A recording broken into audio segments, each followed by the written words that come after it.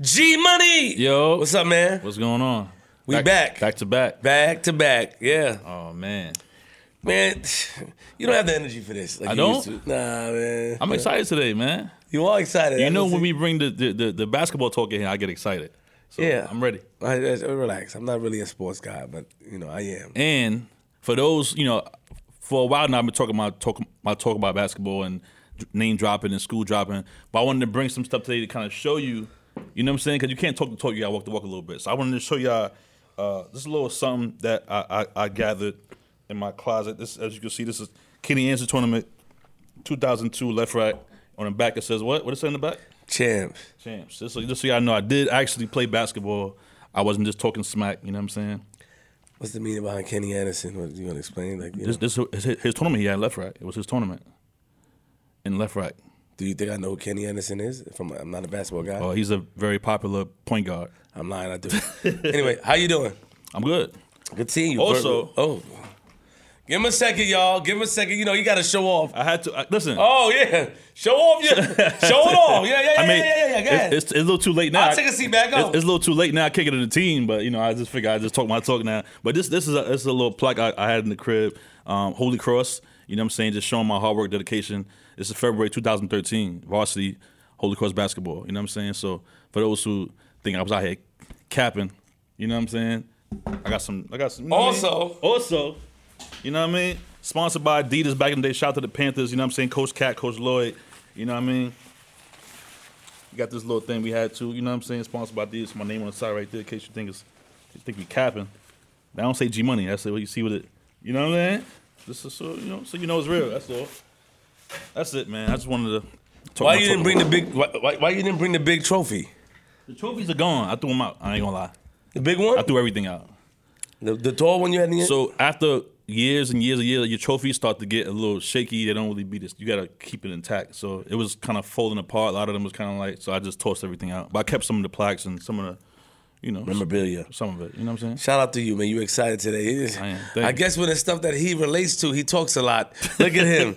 Look how excited he is. He's showing all. Like you keep the. Yeah, keep it on the table. No move. Yeah, keep it on the table. Thank you. Thank you. Can I get to hello, how you doing? Everything's good, Bassy? Good seeing you. Tati Tuesdays, how are you? Today's your day. It is. It's Tuesday. How are you? I'm going to ask you the same question. How's the music? You didn't look at him this time. Good, that was a test. I feel good. Yes. And let me just say this real quick. Talk about it. I'm going to say it after the intro. But I'm excited, man. We're working extremely hard. It's been a couple of days off. I know a lot of people have been asking. Right now on the computer that we're recording on, I'm uploading a full episode right now. Like that's what the upload time. Yeah, the leak more. So they've asked for that. A lot of people have been asking for a lot of stuff. 4 days off. I know we've been dropping content every day, but I had to film this reality show for Flip the Network. We are working on a better system, but I appreciate your patience. But G Money! Yo. Episode. Remember what you got to say? Yes, I got it. 219. Yeah, we made it. We got a special guest. Facts. A legend to many. An icon to some. A GOAT to all. That was good. Of course. I'll freestyle that one. I want to say this, though, before we introduce this man. I was approached by you, by a lot of people about interviewing. And you had came and showed me about Dr. King, and I kind of like, oh, G, come on, G. My mom was somewhere else. Mm-hmm. Then you hear the coach name, and then I went up to the school, and I was, when my niece got in trouble, they banned me from that school a couple of times, man, since I was young, and then even as an adult, when they brought me in there, they said, Queens Flip, you're causing these troubles. Even as Queens Flip, the school called me inside there when my niece got in trouble. But they would always, shout out to Boo. At one point, Boo was like, I think, a school safety there, security guard. I don't know what Boo was doing, but he brought it up. You was the first one to bring it up. Then Bino, then everybody brought it up. You got to interview the coach. A legend. Let that sink in. Round of applause for my man, Ron DeClario. Yeah. What's up, baby? Yeah. Thank you. G Money, I don't want to disrespect you, but the jacket, if I handed it to you, wouldn't say champs. I would have to change the A to U and make it chumps. Oh. Come, what's up? You know, that's me because I don't know. Did you really win the Kenny Anderson Left Rack Championship? That's a fact. We did. Good. This year we did. Okay. That year, I mean. Good. Who was on your team? I don't remember. I don't remember. Was a good player. What's up, Coach? How you Well, doing? you know what? I didn't even know who you guys were, and I got a message from you, and a female that I know, Nicole Singleton.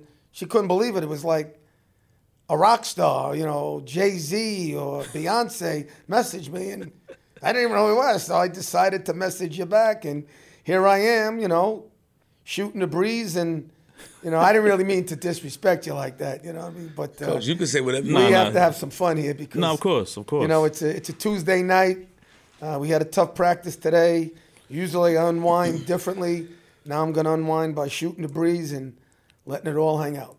Nah, that's what's up, man. And, you know, for me, it's good. You know, like I mentioned behind the scenes, like, you know, I've known you for since like high school days. So, you know, it's good to see the other side of you. You know, as a teenager, I would see you in all the gyms and all the practices and things like that. But you had that coach face on. You know what I'm saying? It wasn't like this laid back guy you are right now. It was usually like you walk in the building, things get a little tense. You know what I'm saying? People get a little scared. Yeah, well, you know what? I remember about 18 years ago, I left the gym to walk into the lunchroom. And I was looking for a player that went to the bathroom, but I think he stopped by cheerleading practice. And two of the cheerleaders were walking out, and they saw me. They were, ha, ha, ha. So, I said, what's the problem? He goes, we're scared of you. We're scared of you.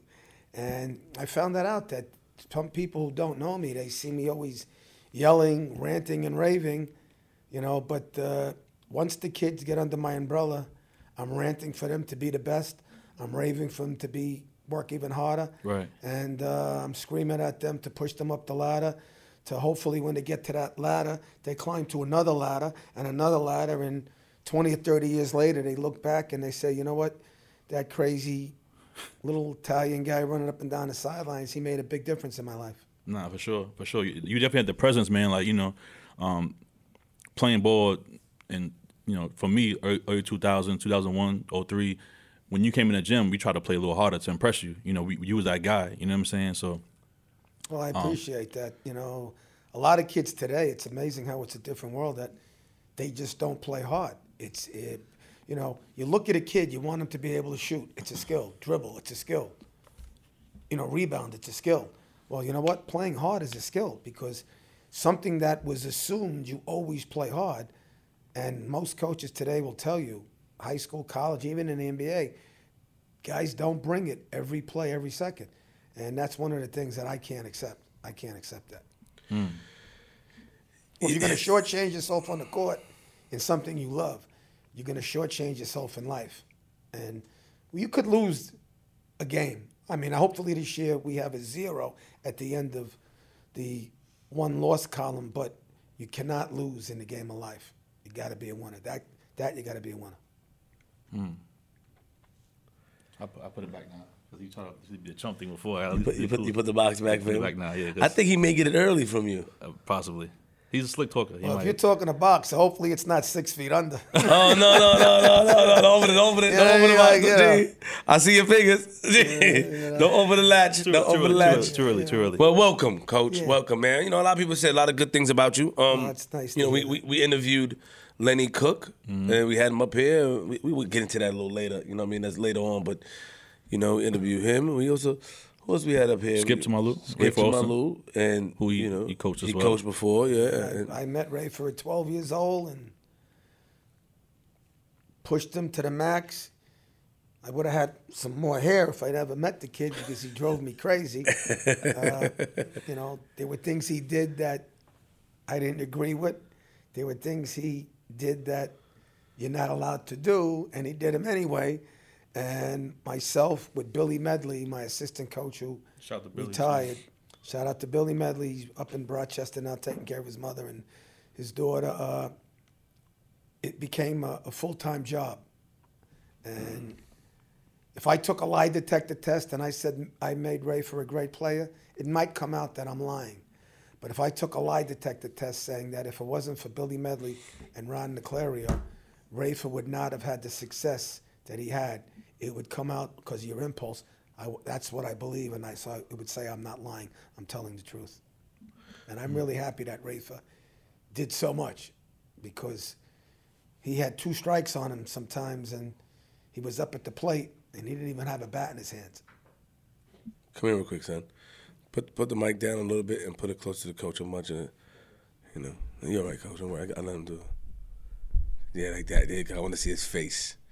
Yes, he could talk. What school you go to? From what school? Oh, I knew there was something about that in like stinking Lincoln. Well, you know that. Real quick, what school, unbiasedly, because we asked a couple, what school gave those of their competition? What school would you say in New York City that had a good team that you say you'll flip? You know what? I think it goes by certain times. In the 80s, we were just getting off. You're just starting. I'm the all-time winningest high school coach in New York City, New York State Public School. I have 883 wins. Hopefully I can get to 900 this year because I think I have a pretty good team. When I first started out, it was Andrew Jackson. They were the king of the crop. And close was a Springfield, Hillcrest, Van Buren. But working hard, slowly but surely, the 80s became the 90s, and we managed to get to the top of that mountain. And, you know, there were teams that gave us a run for our money. Edison for a year or two in the 80s, Forest Hills, last year Francis Lewis, Campus Magnet. But it seems like if there's 2 teams in Queens, it's 1A Cardozo and 1B somebody else, and I'm hoping we can continue to do that. People don't realize my first year, 1 win and 21 losses. Oh, man, it hurts me just to say that. 1 win and 21 losses. So I made sure that never happened again, never will happen again. And I think that pain of being 1-21, I stuck in here somehow, and I remember it all the time. Because if you stop working as hard as I've been working and my staff, because I've been blessed to have Billy Medley, I have Mike Blissett, I have Anthony Mamanakis, I have Rob Moses. Once we stop working as hard as we do, 365 days a year, somebody's going to gain on you. And I don't want anybody gaining on us. You know, it's hard. You know, to be good for 1 year, 2 years, to be good for 42 years, that's tough. Am I getting tired? Well, yeah, I'm getting tired. And I'll go to sleep tonight, wake up, hopefully be refreshed, and do it all over again. Every day. Season is starting on Thursday. We have our first game. And, you know, I look at it. People were telling me, 2 of my former players, Curtis Chill Bryant and Pat Crosby, they're setting up a dinner for me in late May, May 20th, and they're inviting everybody. And the theme is, it's my 51st consecutive year at Cardozo. 51 straight years. 72-73, playing to 74-75, 75-76. At St. John's, I did an athletic administration internship where I got college credits to be at Cardozo, being assistant coach to 89, took over 80-81, and 51 straight years. I mean, I think if somebody slashed me right now, I don't think I would bleed red. I think I would bleed royal blue and orange. It's Cardozo school colors. 51 years, wow. You're a good talker, Coach. You are a hell of a man. I'm listening to you, and I'm, you bring me into your story, but we got to slow you down a little bit because you are a good talker. But Well, I like to talk to the kids, and I've been doing this a long time, and maybe one day it'll be flip the script and the coach. But you still didn't answer my question. Let me tell you why. All right, so give me the question again. I mean, Because you did say, you said, I want to know. Oh, well, then, then when we got citywide, early 80s, it was stinking Lincoln High School. There you go. That's what I wanted you to Sebastian say. There you Telfair. go. All right. They were All right. really, really tough. Coach Tiny Morton, I mean, those were battles. I mean, they were Duke, North Carolina. I mean, they were incredible. That was like Lakers, Celtics in the 80s with Bird and Magic. Wow. We got them a couple of times. They got the better of us, though. They got the better of us. And then it was boys and girls for 3 or 4 years. I heard about that. I heard about that. So that was true. I thought it was. They got us a couple of times. We got them a couple of times. They won 3 straight city championships. The first time beating us in the Garden, I think it was 2009.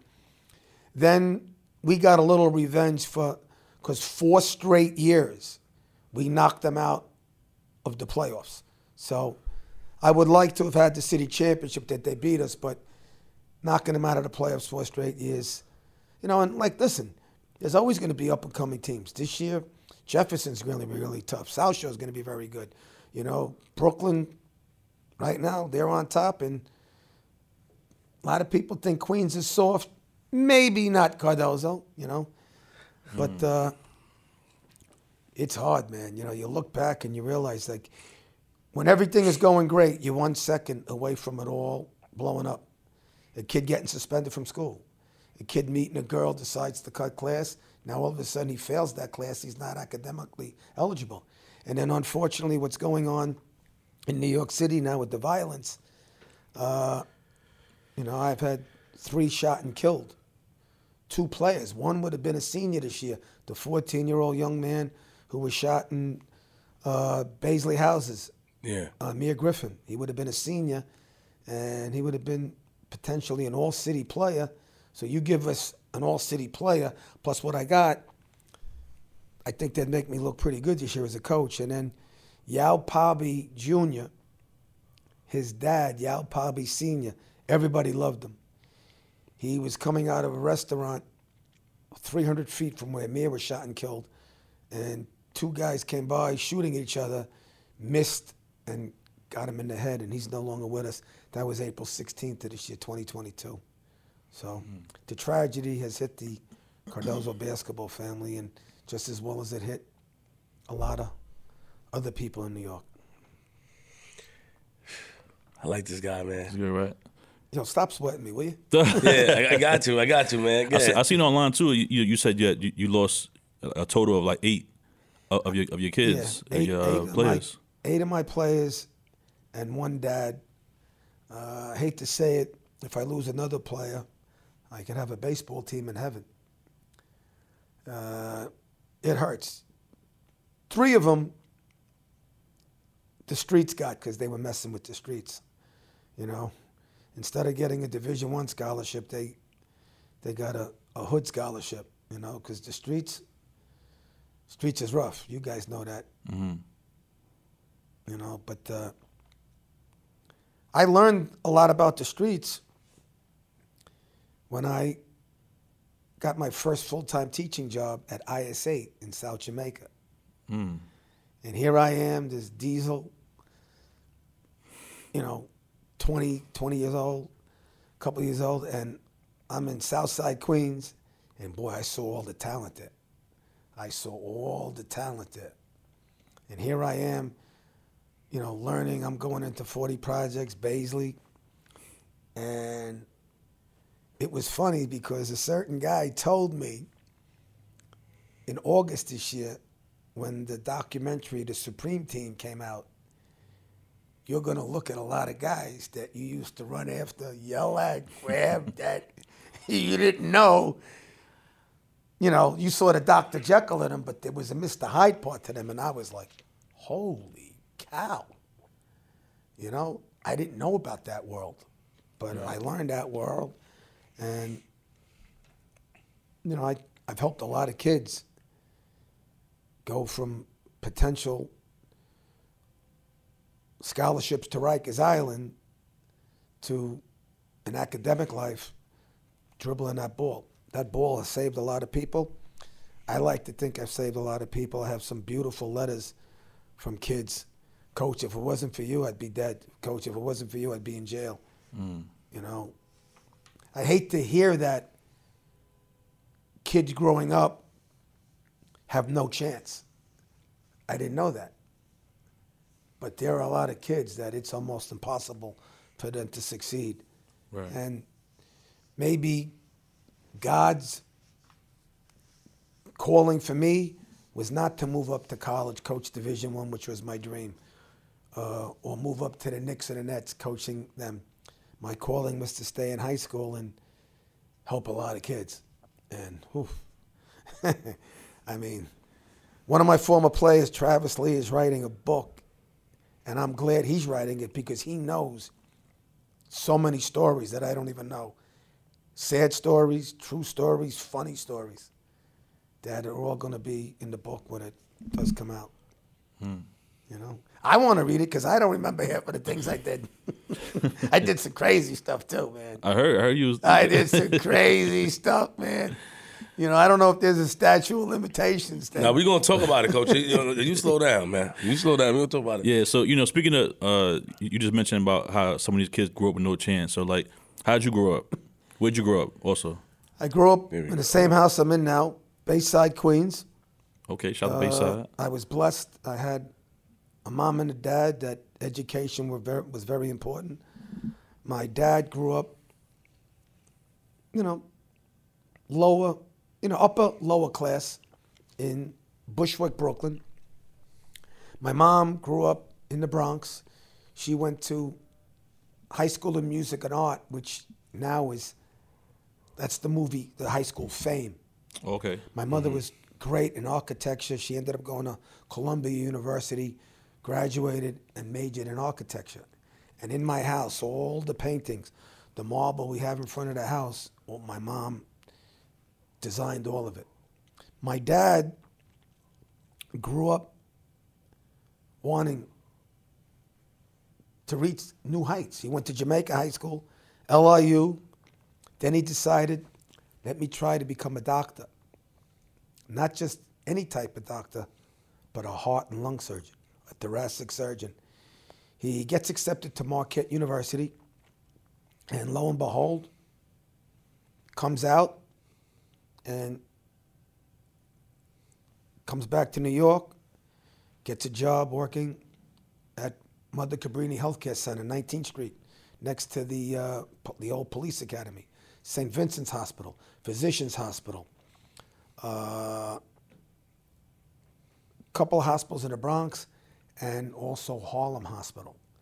And in the 50s and 60s, no white person would go to Harlem. But my dad was a surgeon there. And he wrote many books on medicine. He has 8 books, but 6 of them he was the surgeon that devised how to put the pacemaker into a human being. So everybody who has pacemakers, thank my father, because he was the one who devised how to put it in a person, attach it, so your heart problem can stay where you can breathe, get up, live, eat, drink, sleep, and have a life. Oh, wow. Wait, so let's rewind a little bit. So your pops was the pacemaker. He devised how to put the pacemakers into humans. Oh, how to put it? Okay. Into humans. Wow. You know, when you think of it, you know, I mean, it's one thing when you're a dentist and you drill and then you put something to fill a person's tooth, but when you're messing with the heart, right? You know, you can walk around with bad teeth and they pull it out, but you're not walking around with a bad heart or no heart. And then my dad also did a couple of lung transplants. You know, that was one of the things my brother started smoking cigarettes and he went crazy. And then he showed x-rays of lungs of people smoking. And then he showed people who stopped how if you don't go past the point of no return, the lung can heal itself. But if, some of the people that smoke 2 packs a day for 20 years, their lung looked just like charcoal. And when I saw that, I was like, I'm not touching a cigarette. So, hold on. How many siblings did you have? Unfortunately, everyone in my family passed away. My mom died. I found my brother dead July 20th, 2002 in the Bay Club, and that was the hardest thing I ever had to do was run home and tell my mom that I found her oldest son dead. He died of a heart attack at 46 years old. I'm sorry to hear that. Yeah, well, I mean, listen. No, dreams die hard, kid. I mean, when you were younger, how many were you in the house? 4. My mom, my brother, myself, and Dad. And Dad. And you lived in Bayside, Queens. You still live at the house now. Yeah. And Pops, he went to become this doctor, this surgeon. And at this time, being young, what did Mom do? My mom was working, but then when my father started becoming a high level, like a Mount Rushmore thoracic surgeon, my father knew nothing about finance business. So my father became an LLC because unfortunately people would like to sue doctors. And my mother handled all of the investment. My mother was very good taking money, investing it, and putting it away, paying the bills, Oh, so it became like a team. A team. Yeah. So what? And now, when you were younger, tell us what the childhood was like. What did you do? What did you like to do and stuff like that? What were you doing? Well, spring and summer, you play baseball. Fall, you play football, and in winter, you play basketball. And I got good in baseball.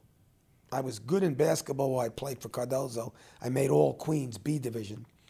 And then I was St. John's University JV, and then the sub-varsity 1 year. But in baseball, I was good, where I was an all-city player my senior year. St. John's, all Northeast, led the nation in stolen bases. We played in the College World Series 1978. And then in 1979, I was lucky, the Chicago White Sox drafted me, and I got drafted by the White Sox.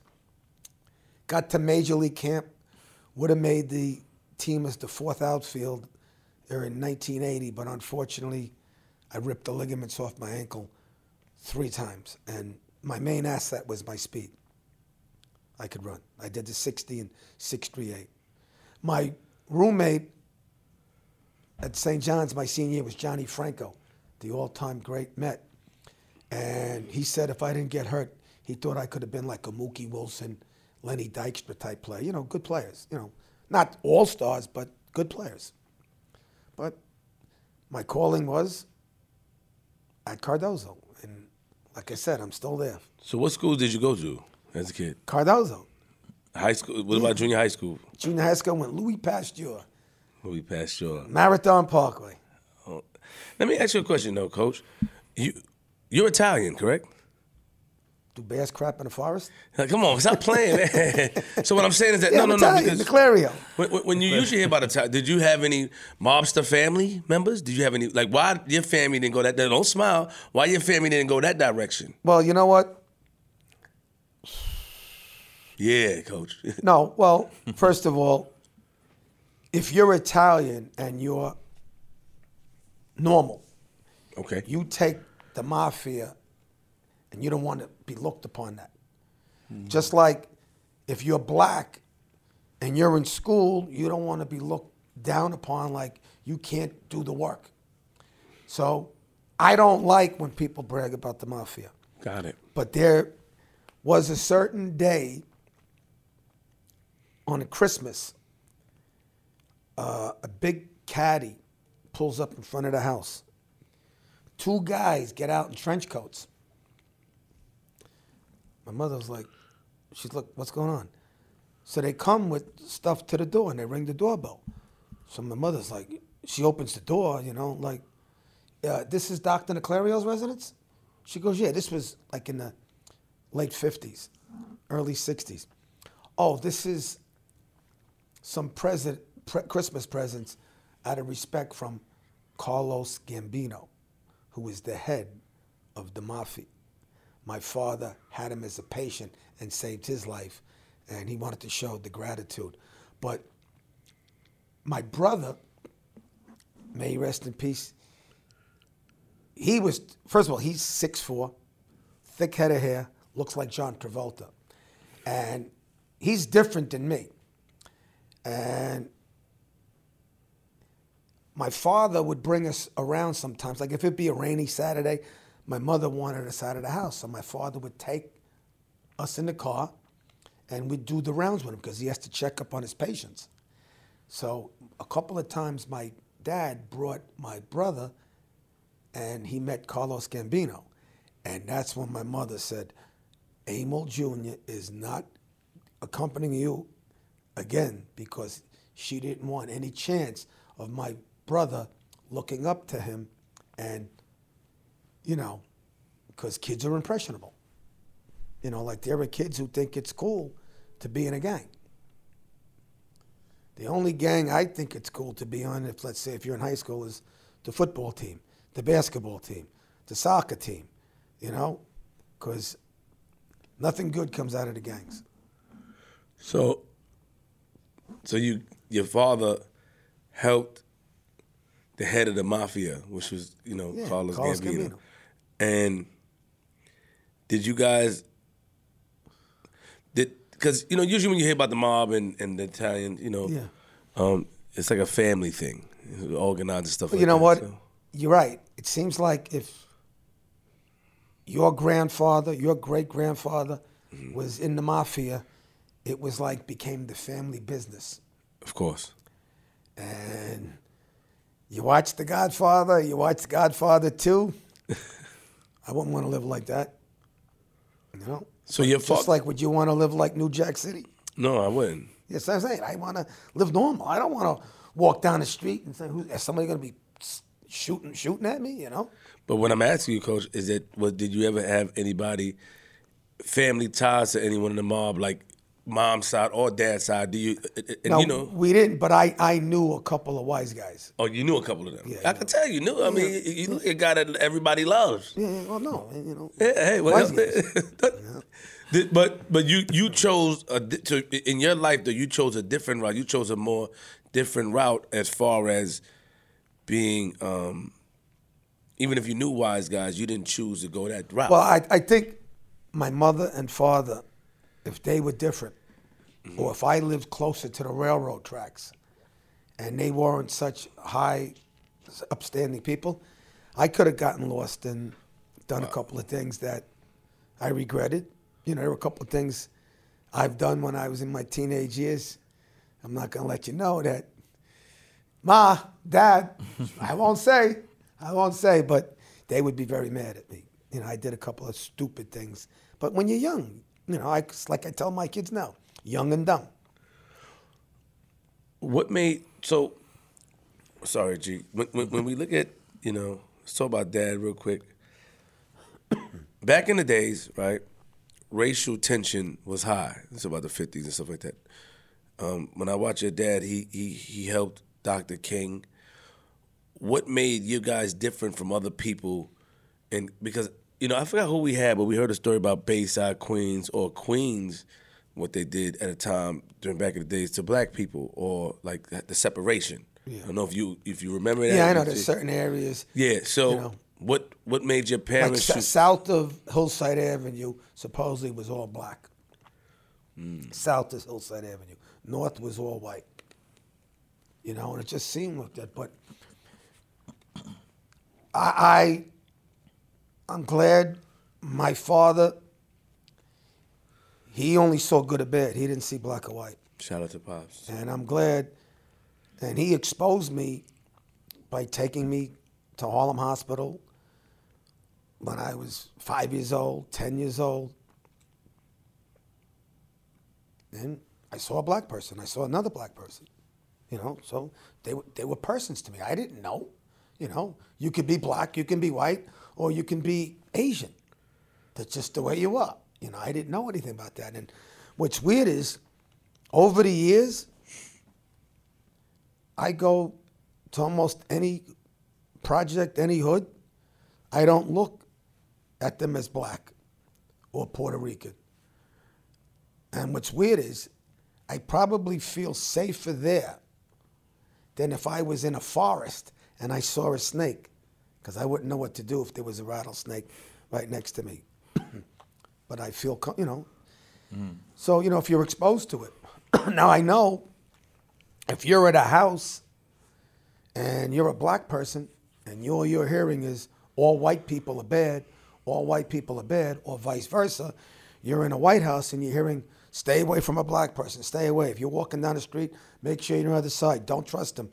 Well, unfortunately, if that's what you're hearing when you're young, you're going to grow up, and unless you have some real good intestinal fortitude, you're going to have some of that in you. You know, what's weird is, I'll be on subways all times of the night, whatever, you know, over the years. What's going on in New York, I took a subway to the Big East media thing during the day, and I'm on the F train, and I'm sitting there, and let me take a snooze. But then I said, you know what? Let me take a snooze with one eye open. Because you hear about people just coming by, slashing you. Mm-hmm. And when I got on the train at Queensbridge, the train was coming in, and it was the first time I ever did it. I leaned up against the wall, only because you don't want somebody coming by and pushing you onto the track. And I said, wait a second, this isn't the New York that I love. And we had a scrimmage November 15th. I scrimmaged Cardinal Hayes, great team. They have a pro on the team, kid named Ian Jackson. They're 16th in the country. I'm good friends with the coach, Joe Lodes. And I just had a sense. I told my two assistant coaches, you guys meet us there. I'm going on the subway with the kids, with the team.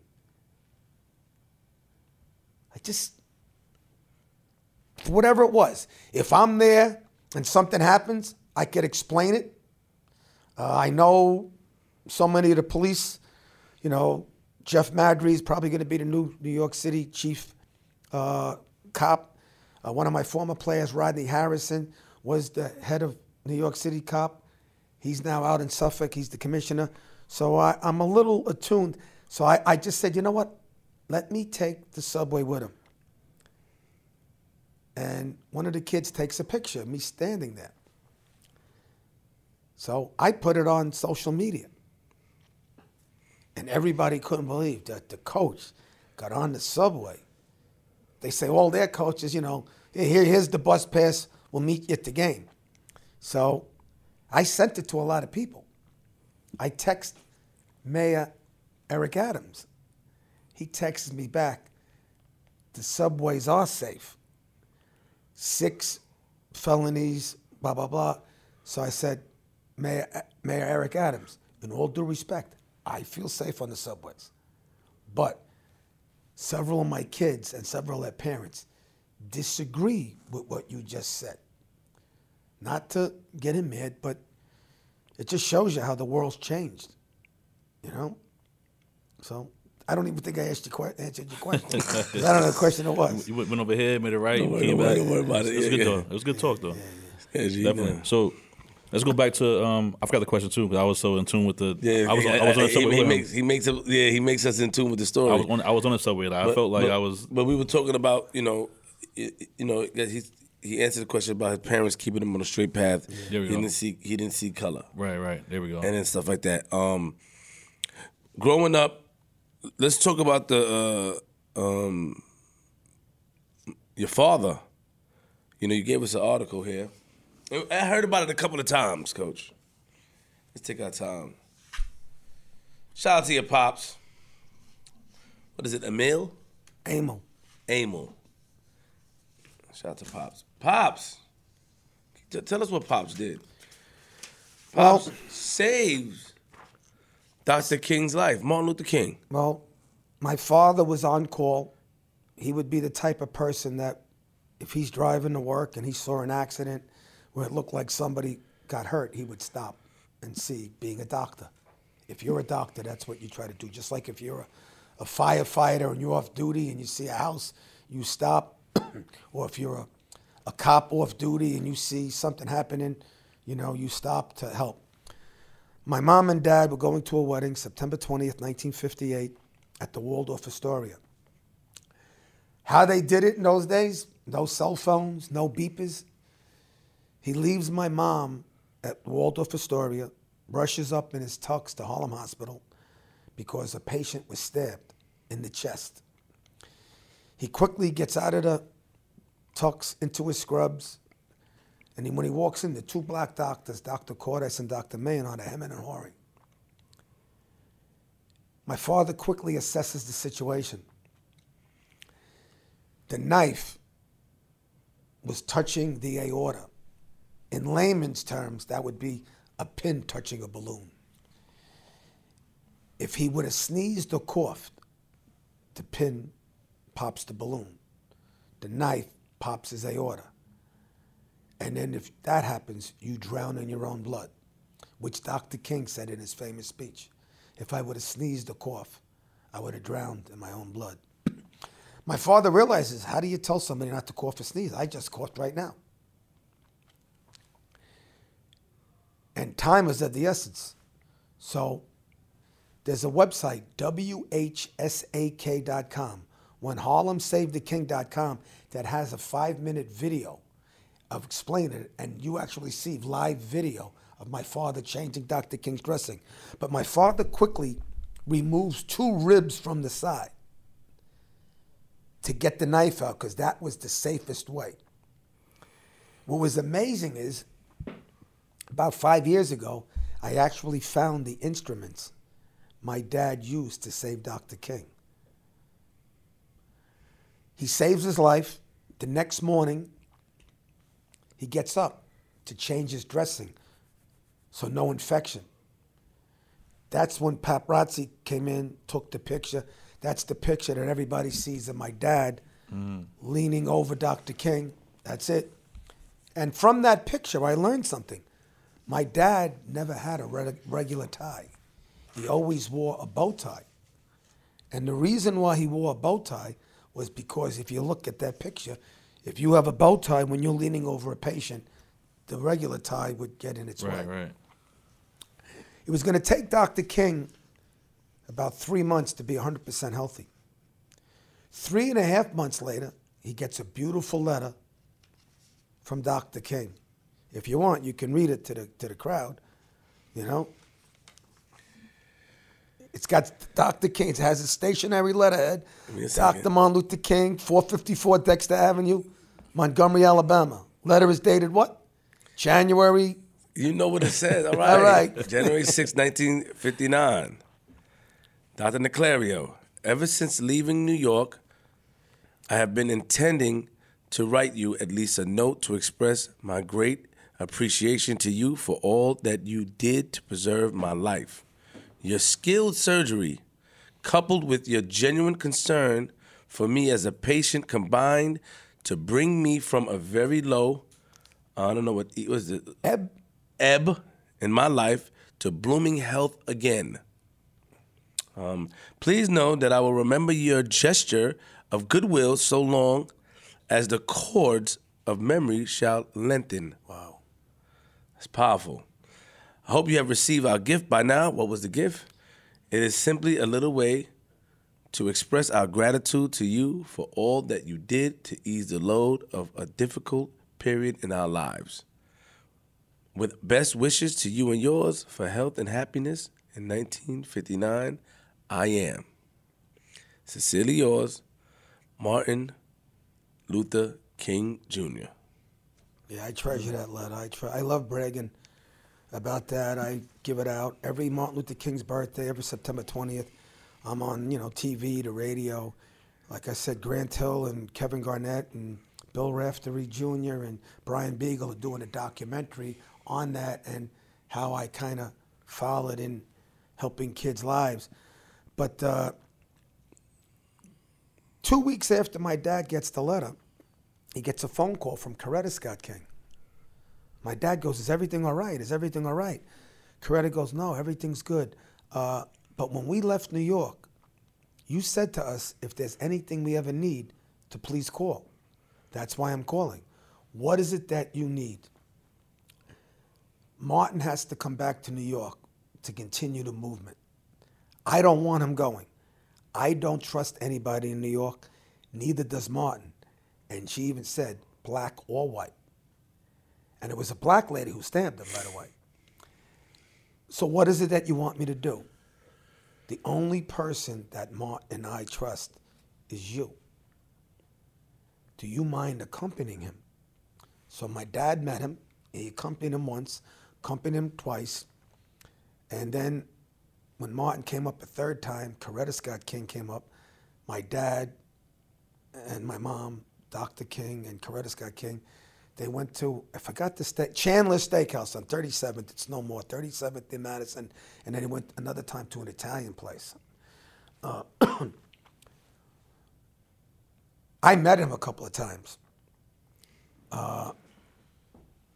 One story, about 6 years ago, I'm at Lincoln Park, Southside Queens. And there's the Lincoln Park basketball tournament. And there's a coach, I think it was Coach Wayne Swilliger. So he's there, he's coaching college now. He's trying to recruit a couple of kids to Monroe Junior College.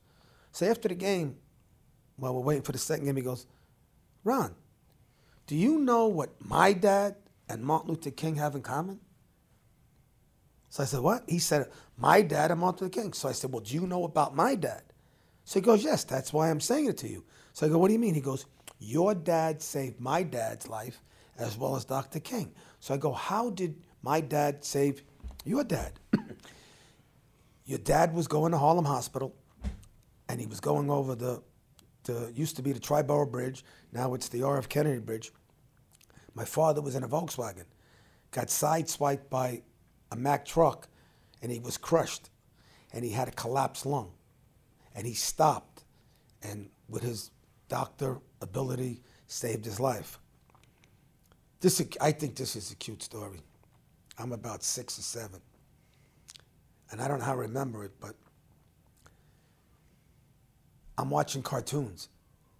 The phone rings. "Ronnie, get the phone. Ronnie, get the phone." My dad is getting out of the shower. My mom is hemming my brother's pants. "Ronnie, get the phone." So I reluctantly go get the phone. I pick up the phone like they taught me. Dr. Niclario and Mrs. Niclario's residence. "Ronnie, who's on the phone? Ronnie, who's on the..." So I go, "Who's speaking?" They go, "Ronnie, who's on the phone?" So I go, "I'm not sure. Some guy says he's a king." It was Martin Luther King.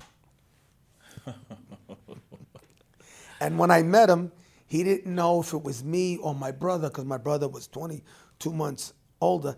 He goes, "Which one of you two young whippersnappers thinks I'm a king?" So I put my head down and I was like, you know. At the time, though, you were young. Did you know who? That's when I started realizing that I met arguably the greatest American that ever lived. And as I got older, and I do remember, I think it was April 4th, 1968. My dad came home. He was not in a good mood. We were waiting to eat, because we usually try to eat as a family. My dad came home around 8 o'clock, didn't say anything, came down, went up, closed his door, and started making phone calls. "What's wrong with Dad?"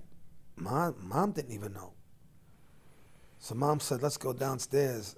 And we turned on the TV, and that's when we found out Dr. Martin Luther King was assassinated. And April 8th, 1968, my dad got on a flight to be at Dr. King's funeral, April 9th of 1968.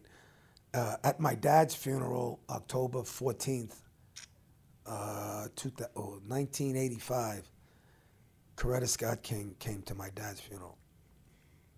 Oh, wow. So, you know, and I've met Martin, the oldest son. He's come to Cardozo.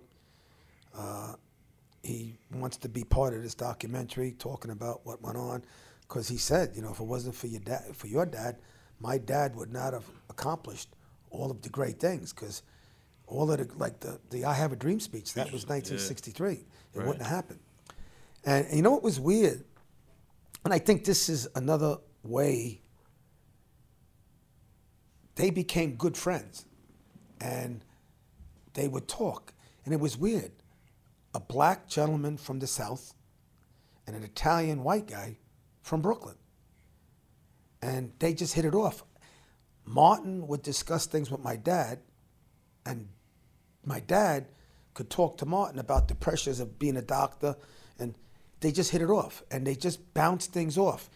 Two Mount Rushmore people, but from two different worlds or two different professions.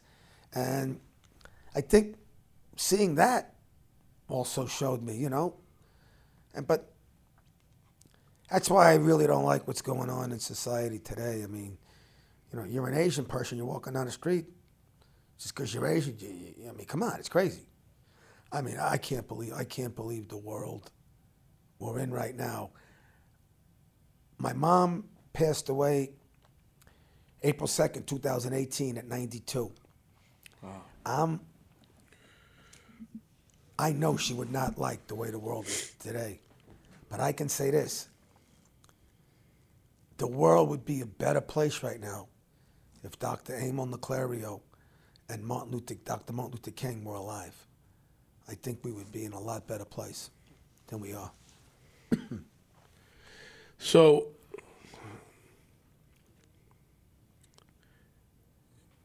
you went to Cardozo. Yep. First of all, condolences to family. Yeah. You know what I mean? And I want to say that. I think they'll be proud. They are. Everybody tells me your mom and dad and brother are smiling up in heaven. You know, I know my dad would be smiling, my mom too. But you know what's weird? When my brother passed away, I moved back in with my mom. She had the big house. She didn't want to sell it. So I reluctantly moved back in, but it was a godsend because my mom did so much for me. You know, taking my money, investing, and making sure I wasn't a schmuck. You know, when you're coming home, let me smell your breath. You know, yeah. You know, and you know, you need that sometimes. And before cell phones, everybody would call my house. My mom is here and, you know, picking up the phone. Oh, is Coach there? Is Coach there? Coach there?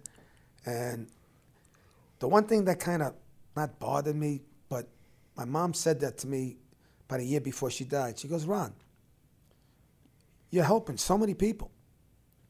You're always helping. You're reaching into your pocket. I get mad at you when you're spending money on this, you know, trying to help all these people.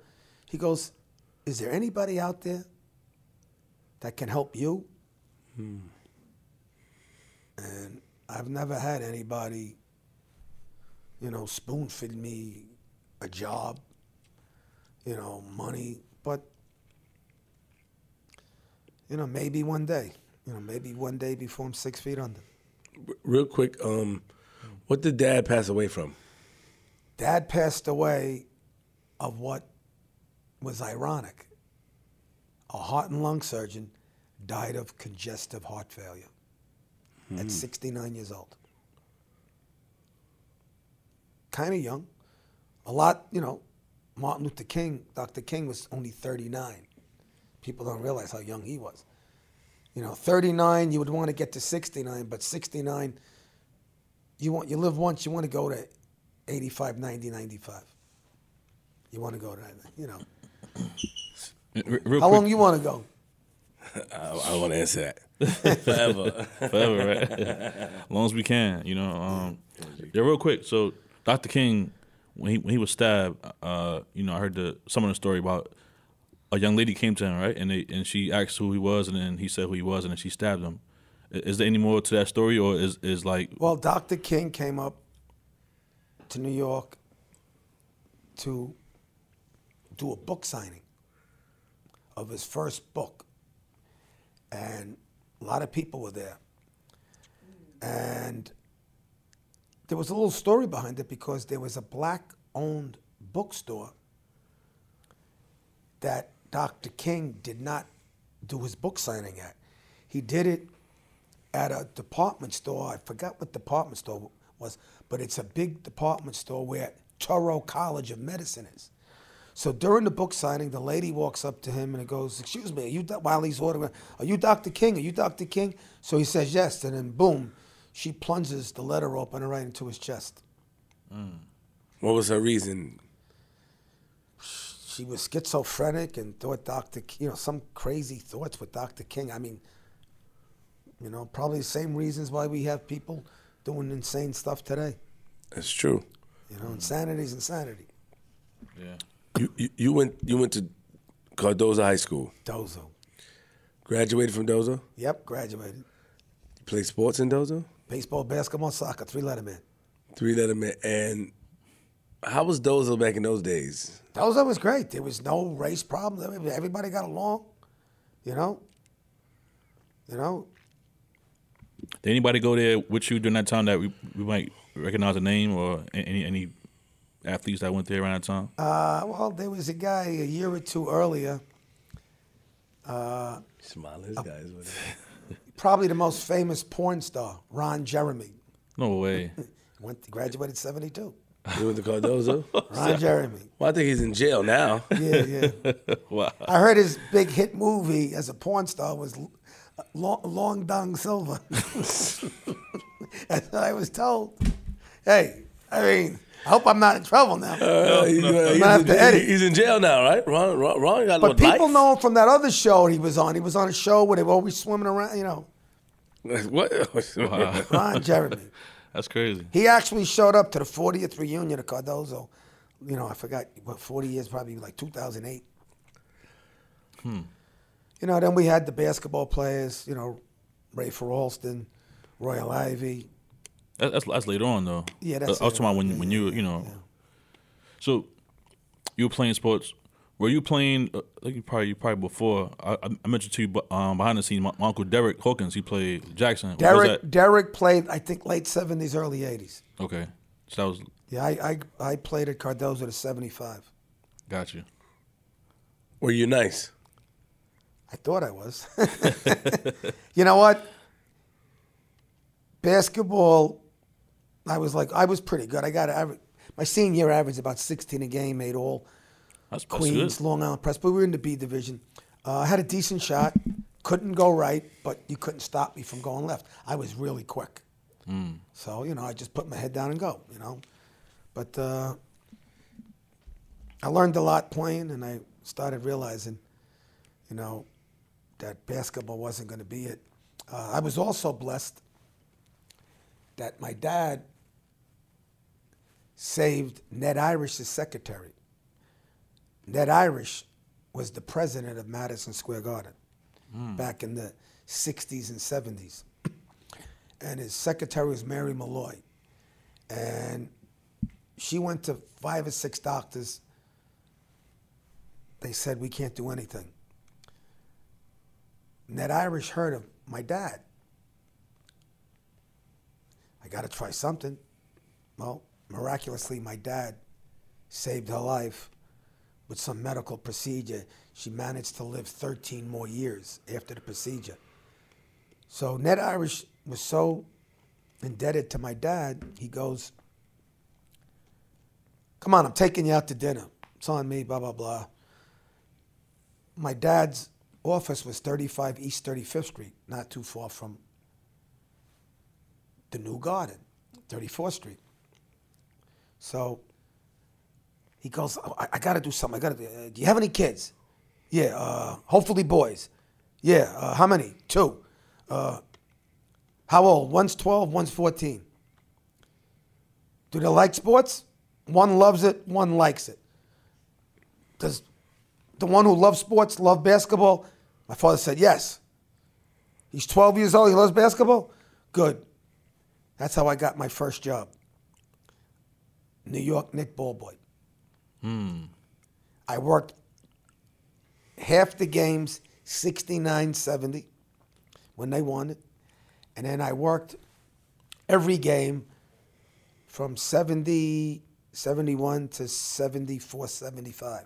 So I was there for the part-time, the first championship, and full-time, the second championship. And from there, Willis Reed had a problem. Not major, but who did Ned Iris tell Willis Reed to go see? Dr. Niclario. Willis Reed has a basketball camp. Guess who's going to Willis Reed's basketball camp? Ron Niclario. In fact, from there, I also used to work the college games. So because, let's say, the Knick game might be on a Friday night, college games might be, in the afternoon, or the way the schedule was, that in my lifetime, I've slept in the New York Knicks locker room 3 times with Bubba Grimes and Greg Sabat and Randy, what was Randy's last? Randy Caden. We actually, we were kids. We had a great time. And you know what we did in the middle of the night? We got one of the balls out and we started on the court. Yeah, of shooting course. hoops. Why not? And, you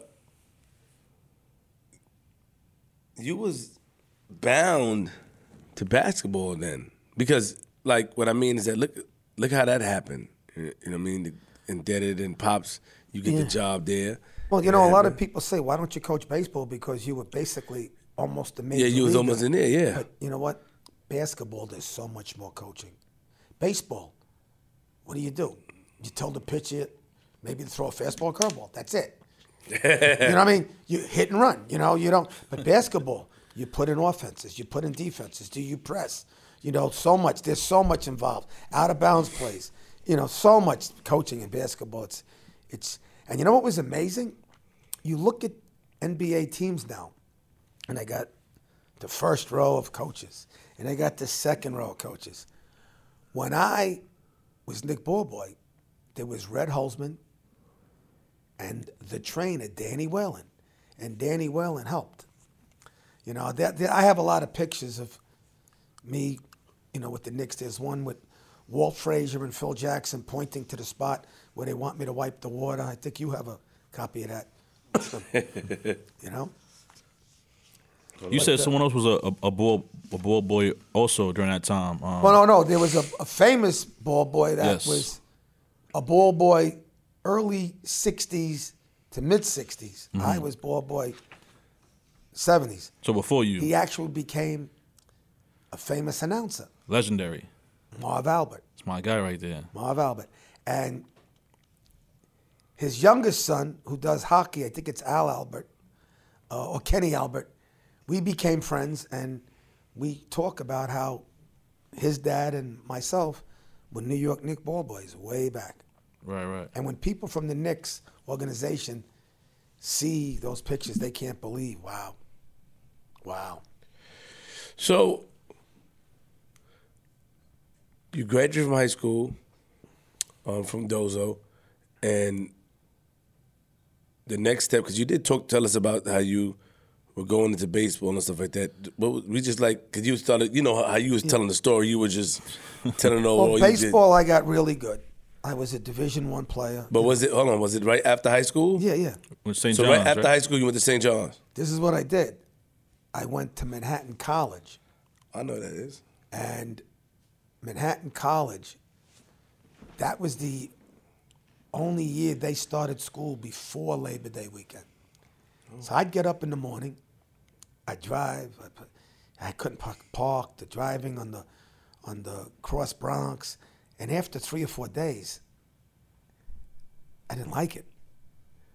My father says, what do you want to do? He goes, so my dad went to St. John, spoke to Joe Russo, and hell yeah, we want him.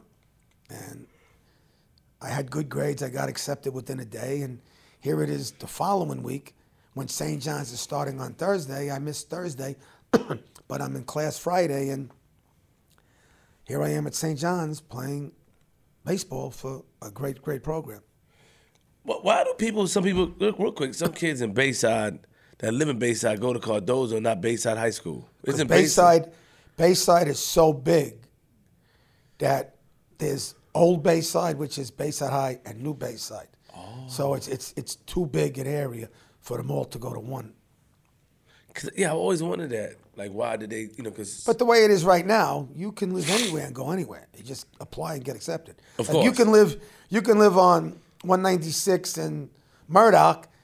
10 kids, one go to Edison, one go to Malloy, one go to Cardozo, one go to Van, one go to Cardinal Hayes, one go to Springfield, But it wasn't like that back in the days, though. Now, then you usually would try to go to your zone school. Yeah. But because, they did the busing stuff, they didn't want Andrew Jackson to be packed. So they, some go to Cardozo, some go to Bayside. Eric Adams went to Bayside, the mayor. Yeah. So you go graduate,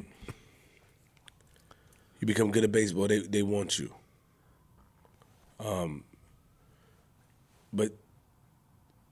in going into baseball, you get injured. You injured yourself. No, I got injured after I got drafted. So at college, I didn't get injured. College, I played. I did well. You were good in college? Very good, yeah. I had a lot of good teammates. We were very good. And very good you want to use, Coach? We were very good.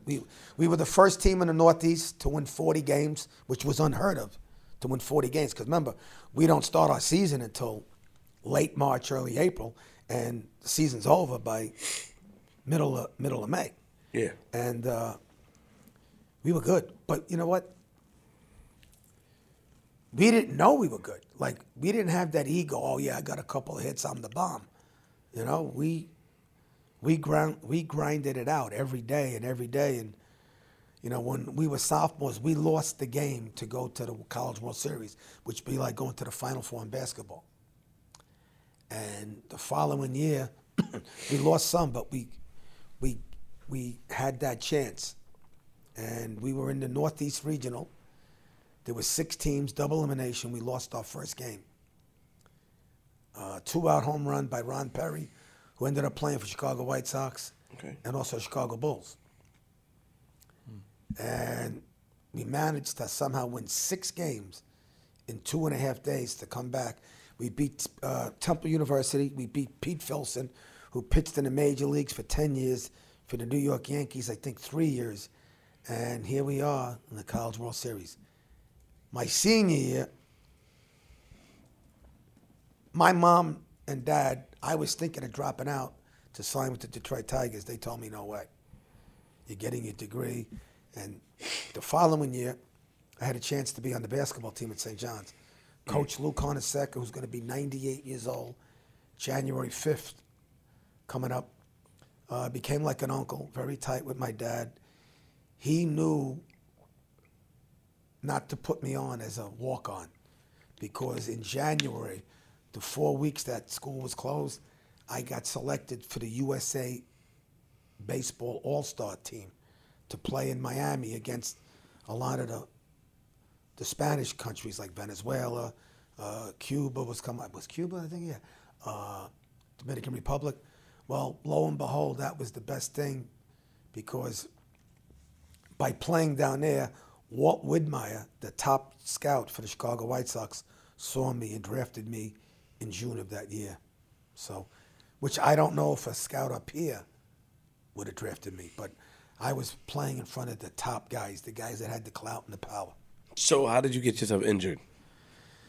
First time, I was running to first base, getting timed, and when I extended my left leg, I was going to be about 3 or 4 inches short, and I was going to have to put my right down. So I lunged and reached out, and as I did, you can see here, my ankle went out, and I ripped the ligaments off the inside of my ankle. And I didn't know. If you're going to hurt the ligaments, you want to do it on the outside, because the inside is the ligaments that really mess you up. So I was on crutches. I had to let them heal. Then I came back too quick.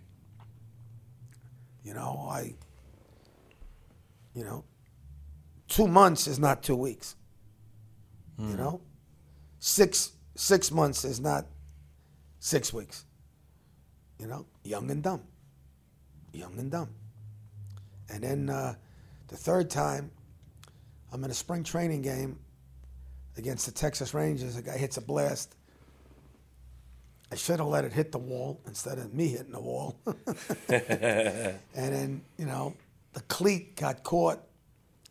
And, you know, once you hurt your main asset 3 times and you're not a big-time bonus baby, like the game says, 3 strikes, you're out. That's what happened. Yeah, and then I started getting tired, you know, of all of that. I'm coaching at Cardozo. The California Angels picked me up, but it wasn't right, you know. I mean, it was time. Thank God I had my education then. What? You said coaching at Cardozo? So you were coaching? My first year, I was still playing while I was coaching. Oh, wow. Because the season for the minor league, it was over in September. High school basketball doesn't start until late October. Yeah. And then high school would be over. Basketball would be like middle of February. And you didn't have to be in spring training until like March 1st. I mean, the only time I would have had a problem was if we won the city championship. Right. But, you know. But how did you get a job to coach at Cardozo in the first place? I was assistant coach at Cardozo 75-76 with Al Madigan. Al Madigan? Al Madigan. He also coached at Andrew Jackson. Chuck Granby, the legendary coach who I broke his record of 722 wins, who passed away, and I have something in common. We both took over for Al Madigan. Chuck Granby took over for Al Madigan at Andrew Jackson, and I took over for Al Madigan at Cardozo. And Madigan saw something in me, and then he told me, he goes, Ron, I'm losing it. I want you to take it over. You sure? And I had all the teaching, you know, thank God I had all of the credentials. I just had to go down to apply for my teaching license and do that. But, you know, and get fingerprinted over. But that's minor stuff. Thank God I had all of the stuff that you need, the education credits, the degree, all of that. So here I am at Cardozo coaching. So you're coaching at Dozo, playing baseball. Then you was getting tired, so you decided to. Did they get rid of you, coach, or you just quit? You just the Angels. I didn't like.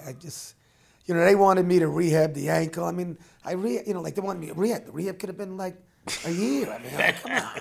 You can't sit still for that long, right? Yeah, you know, and the other thing too is, you know, people don't realize it.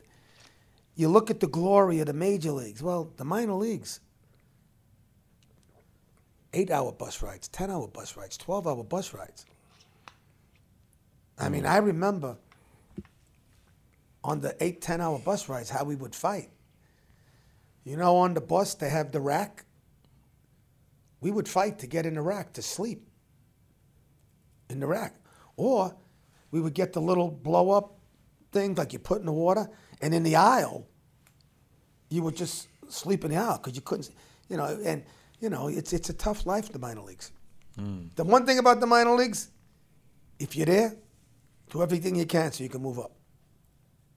Having a career in the minor leagues, if you come from good stock and you're used to living solid, you know.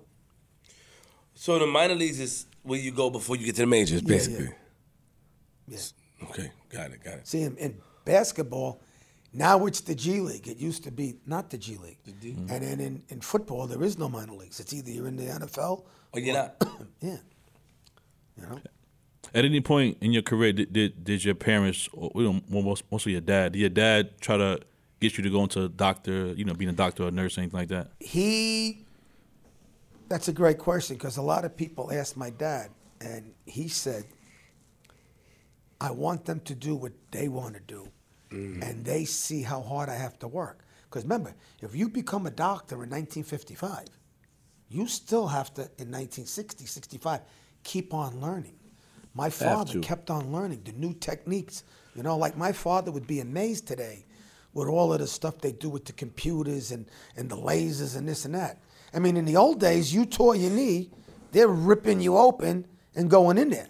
Now they're doing a little arthroscopic stuff. It's a little needle. So medicine has advanced tremendously. And my father, and also my father had that professional pride to stay where he was. So he was always learning. And then he was teaching all the doctors, the young doctors. So he was always writing and giving lectures.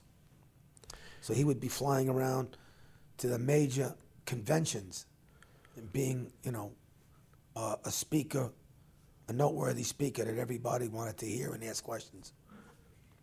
Your father passed away, what year, 85 you said? No, 69. But 69. The year was, what was it, October 14th, 1985. 85. Your father passed away in 85. Yeah. At age 69. So he was able to see you coach and stuff like that, or no? Yeah, he came to some games. He came to some Okay, I just games. wanted to make sure, he said he was able to see you coach, so Pop was there. There was a big game at Fordham University. Before Fordham St. John's game, there was about 5,000 people. We played Long Island City High School. Great game, and thank God, we won that game. Because I hate losing. I hate losing. I hate losing. So let's talk about when you first got there, when you first coached, you first becoming a coach, because you was the assistant coach at first. Yeah. Then you became the head coach. And when you were the head coach, you guys had 21 losses. And 1 win. And 1 win.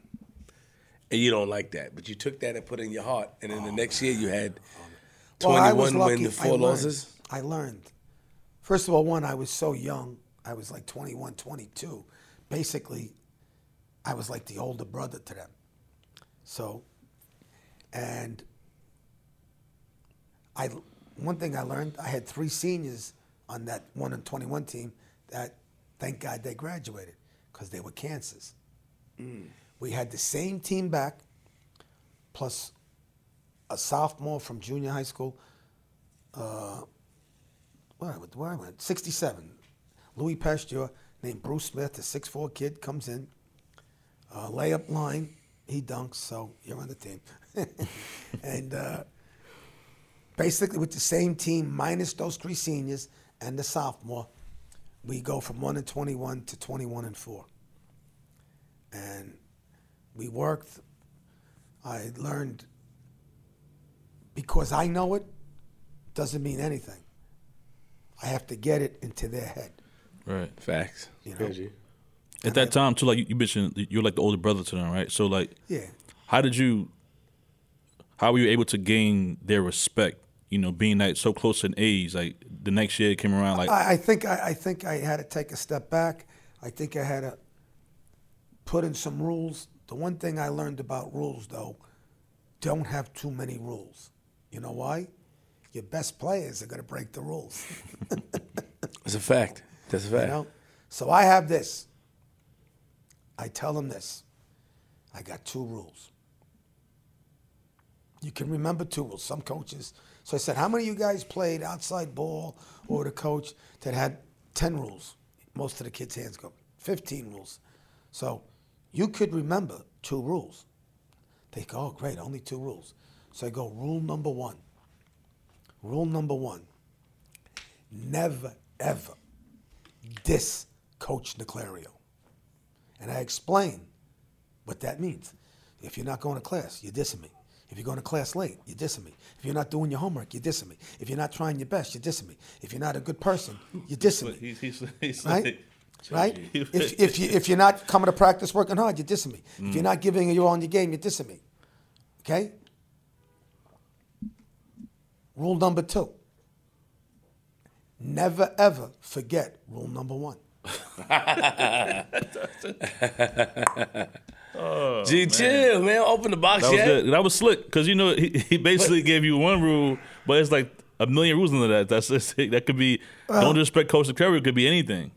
Yeah. You know what I'm saying? Gee, was that really necessary? That's a good. That was slick. That was slick. No, so hold on, Coach. But when do things start picking up for you guys? Like, is it the next year? Well, the next year, like I said, we were 21 and 4. Yeah, I saw that. I read that. Mm-hmm. We got unlucky. We played a very good Beach Channel team that had a kid moved back to Far Rockaway, and just got eligible. Tim Pounds, a 6'6" kid. We lost a heartbreaker by 1. And if that kid transfers back 2-3 weeks later, we easily win. The next 2 years, we're climbing. We're doing it again. Lost a couple of heartbreakers. 1986. We're starting. They're talking. We're winning our 20, 25 games. A great player that played for the Gauchos lives in Hollis, goes to Oak Hill Academy. He had his problems there. Lou Dalmeida, the multimillionaire owner of the Gauchos AAU program, wanted to have Lloyd with me. But Lloyd didn't live in the district, and the school was overcrowded, so he ends up going to Andrew Jackson, arch rival. And lo and behold, second round of the playoffs, who do we play? At Hillcrest High School. Place was packed. We had trouble getting in. And I remember that crew of Kevin Story, who got shot and killed, unfortunately. The streets got him. Greg Scott, who died of a heart attack. Sam Cutchins, Curtis Bryant, Steve Peterson, Brant Besta, Dwayne Carswell. I better not leave anybody else out. But what a game. What a game. My father died early in the year. Before the game, I broke down and cried, saying, my father would have been here. I know up in heaven he's rooting hard for us. So the kid said, Coach, we're going to win this game for you, for your dad. And wow, we were losing. We took the lead. And we had the 2 guards, Kevin Story and Greg Scott. They were good. They were good. They were good. And we're up 4 with about a minute and a half to go. And Lloyd's yelling, Lloyd had 31. Lloyd's, give me the ball, give me the ball, give me the ball. There was no 3-point shot then, though. And thank God Steve Peterson totally denied Lloyd. And Kevin steals the ball from Dave Edwards, who passed away 2 years ago. And it becomes a 2-on-1. Dave hustles back, because now it's crunch time, money. Of course. Kevin throws it off the backboard. What are you doing? Greg comes out of nowhere, catches it, and slam dunks.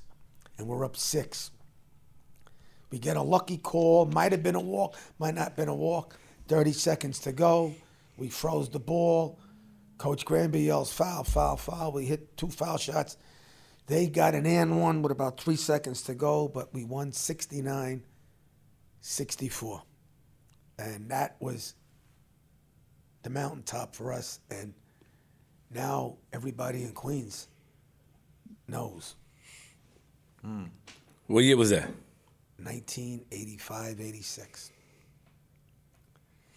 So you coached Dave Edwards? I coached against Dave Edwards. Against him, sorry. He played for, because he was on Jackson. Excuse me? This was Andrew Jackson you played against. Yep, Andrew Jackson. Right. The one thing I would tease Dave about was he was a freshman at Andrew Jackson, and we beat him in that game. And when he was a senior at Andrew Jackson, we beat him in the playoffs. So we started your freshman year off, playoffs ugly, and we ended his high school career ugly. But I get a phone call from Craig Eschrick, the assistant coach at Georgetown, to John Thompson, who I got to know. And he goes, Ron, we need a point guard. There's got to be a point guard in New York that somebody else. I go, I got the best kid for you. Tell me about him. I said, you guys need him and he needs you. So, to get him out of 40 projects. They come up, they see him, they love him. And he gets to Georgetown. He has that great game at the Meadowlands Arena against the number 1 team. He's throwing behind-the-back passes to Alonzo Mourning. They're dunking, blah, blah, blah. But unfortunately, word got back to John Thompson that Alonzo Mourning had all the drug dealers from D.C. and Virginia coming up, and a lot of the guys from Southside. Dave didn't listen when he said, next time one of those guys come on campus, I'm taking away your scholarship. What John Thompson did was the biggest drug dealer in Washington, D.C. He got word to him to meet him in his office, and he told him, stay away from him, in a nice way. And the drug dealer listened to John Thompson. Alonzo Mourning stayed. The rest is history, as he became one of the great, great NBA players over the years. It's a fact. You know what's so crazy about Coach, though? He's a legend. I tell you what. How did you build the relationships? Because when we watch documentaries and things like that, how does that happen? Like, what was the first thing you've done with people? Because they say that you have the eye for talent. Yeah, So I like to think. So what was the first eye for talent that you had that you presented with? Your name will be going to that pool. I had a kid that was at Andrew Jackson, and I didn't know he was at Andrew Jackson. So we're playing a softball game, Preller Field, near Van Buren.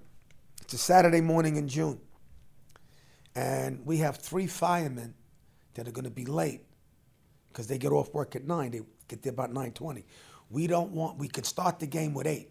So I had a guy come, a baseball player from Cardozo that also played basketball, Russell Castle, to start us off with 9. So they're yelling, where's Russell? Go. So I went across the street to call him because there was no cell phones then. As I'm walking across the street, I see this big kid bopping down the court. You know, he got a ball in his hand, walking into the YMCA. Hey, you. He turns around like, yeah, you. I go, you play basketball? He goes, yeah. Are you good? He goes, yeah. Now, he looked like he was 12 years old, but he was about 6'10". So I go, you in junior high school? He goes, no. So I'm thinking, he can't be in elementary school. Because he looked like he was 10 years old. So I go, you in high school? He goes, yeah. I go, what high school? He goes, Andrew Jackson. So I said, oh, crud, another stud play. So I go, did you play for them? He goes, yeah, he lied to me. I said, I know everybody on Andrew Jackson. I never saw you, blah, blah, blah. I go, are you playing for them this year? He goes, no. So I go, why? He goes, I'm transferring to Cardozo or Van Buren. So I go, why those 2 schools? He goes, both coaches are calling me up. They want me to transfer. So I go, you're full of crap. So my guys are yelling, the hell with that kid. Will you call? So I grab him because there was something sincere. I grab him. Russell's mother said he'll be there. And I see Russell Parkins, so we'll be right. So we have enough guys to start. We don't forfeit our first playoff game. And I was very, what do you mean? I'm the coach, blah, blah, blah. But there was something about him that was sincere. So I run into the softball field, a softball box. I rip off the clincher box, and I write his name and phone number. I write my name and phone number. By the time I get home, his mother called 3 times. So I said, listen, I don't want to be accused of anything, but your son said, she said, no, the guidance counselors of Cardozo and Van Buren to talk to him. And if he can't get in, we're going to send him down to his grandparents in South Carolina. Well, the mother tried 6 times, couldn't get him in. She's crying to me. She tried again the first day of school.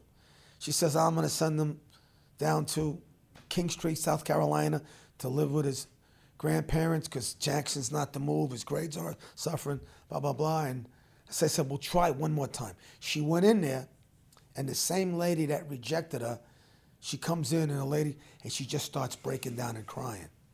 And the lady felt sorry for her, and evidently, because it was early some kids that were juniors, the junior enrollment went down. So she said, go to Cardozo. First time I saw him play, I couldn't believe how bad he was. He couldn't play. I mean, he couldn't hit.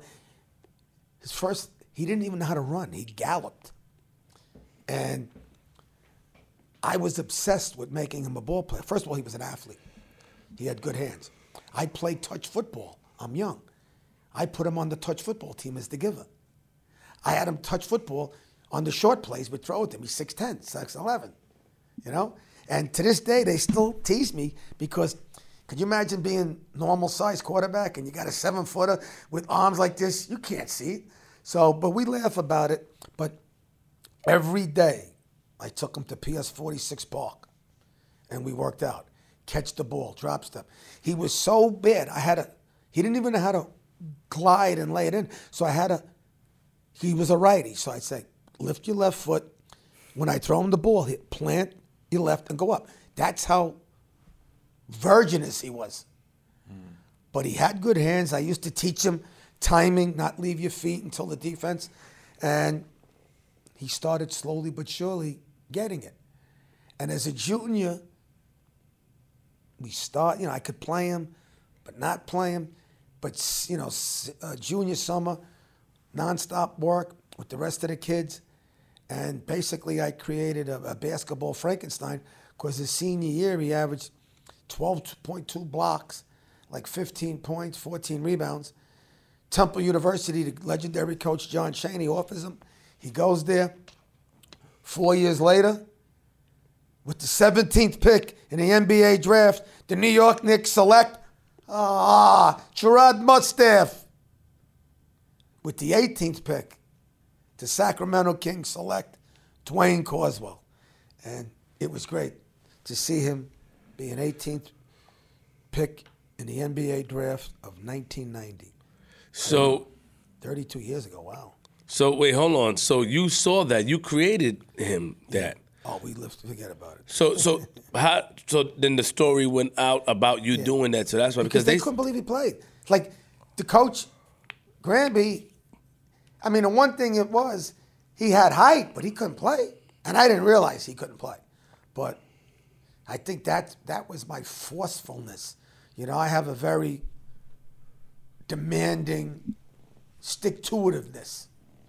Stick-to-itiveness. Yeah. You know, I just keep grinding. So from that being the first one, that because when people look to you for guidance and stuff like that. Well, then you know what?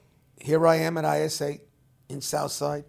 People are seeing my kids. I'm getting them into college.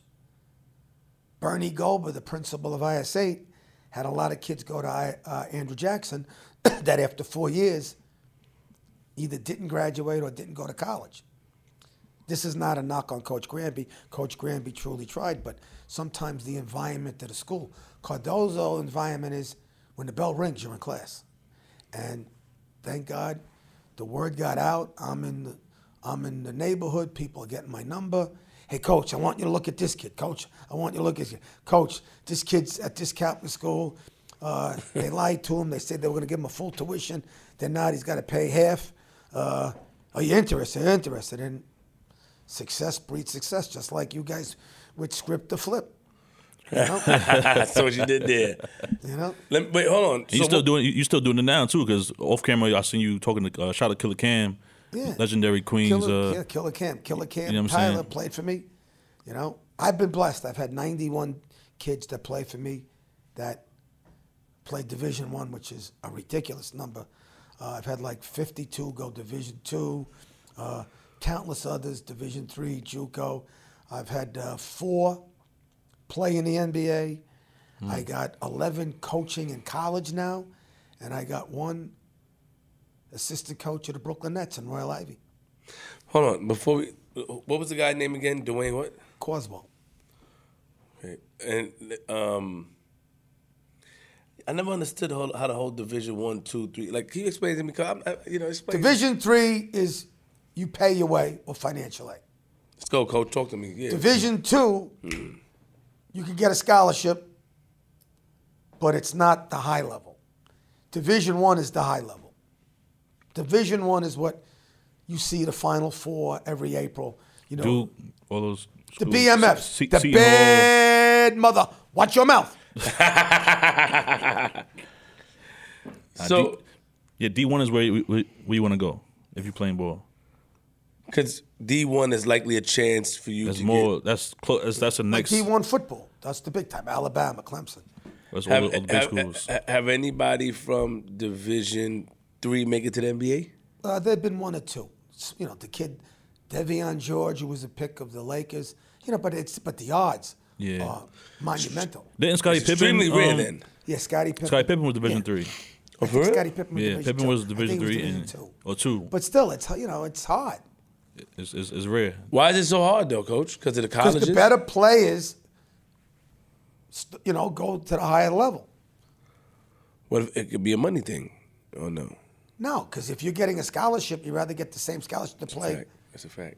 You know, That's a fact. So Dwayne Coswell was the first first NBA player. that you put together. Yeah, I mean, I worked with a lot of players that didn't go to Cardozo. Khalid Reeves, who went to Christ the Queen. Oh my God. I mean, Christ the King. Sorry. I was hoping he would come to Cardozo. His mother wanted him with me. His father wanted him at Christ the King. It turned out good for him. But, I've been with so many. I used to work out NBA guys, Ron Artest, Troy Murphy. You worked out Paul Pierce too, right? Yeah, Paul Pierce, Emeka Okafor, Lamar Odom, Troy Hello. Murphy, Sebastian Telfair, Ben Gordon. But what I want to ask Coach is that so all right, that happened. You do that. He makes it. What's the how do they get you to be that guy? Like you said that I don't know. I just think it's being there, talking, opening up.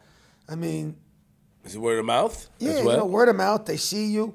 They start seeing you. Then you start doing some drills. I mean, Elton Brand, who's now the GM of the Philadelphia 76ers, I worked him out a couple of times and showed him a couple of moves, and he said that was a move, a saving move that, because most teams have you scouted, and this was the move that when a guy was bigger and stronger than him, that he would do. It'd be like a reverse spin lock because he could use his quickness over the size.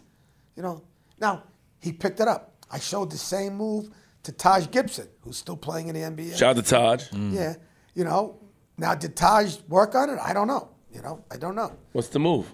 It's the same reverse spin. It's a reverse spin in the post instead of squaring up. Because Taj is also, he's a little undersized sometimes because he's only 6'10", which sounds small, but some of the guys are 7'2", but he's very quick. And he's very quick, and he's got good footwork. So it's a lot of times when you're guarding a guy, you're not used to the about face. It's like an about face move. And So you you show me. Listen, how you doing, G?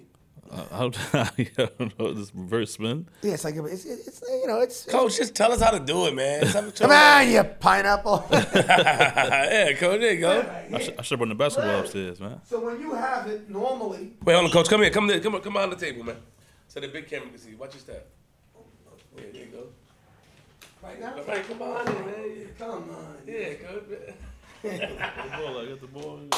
So most times when you get your back to your basket, you square up or you square up. But this would be, if there's a little peg, you have it, you rip through at the guy, one dribble, and you spin.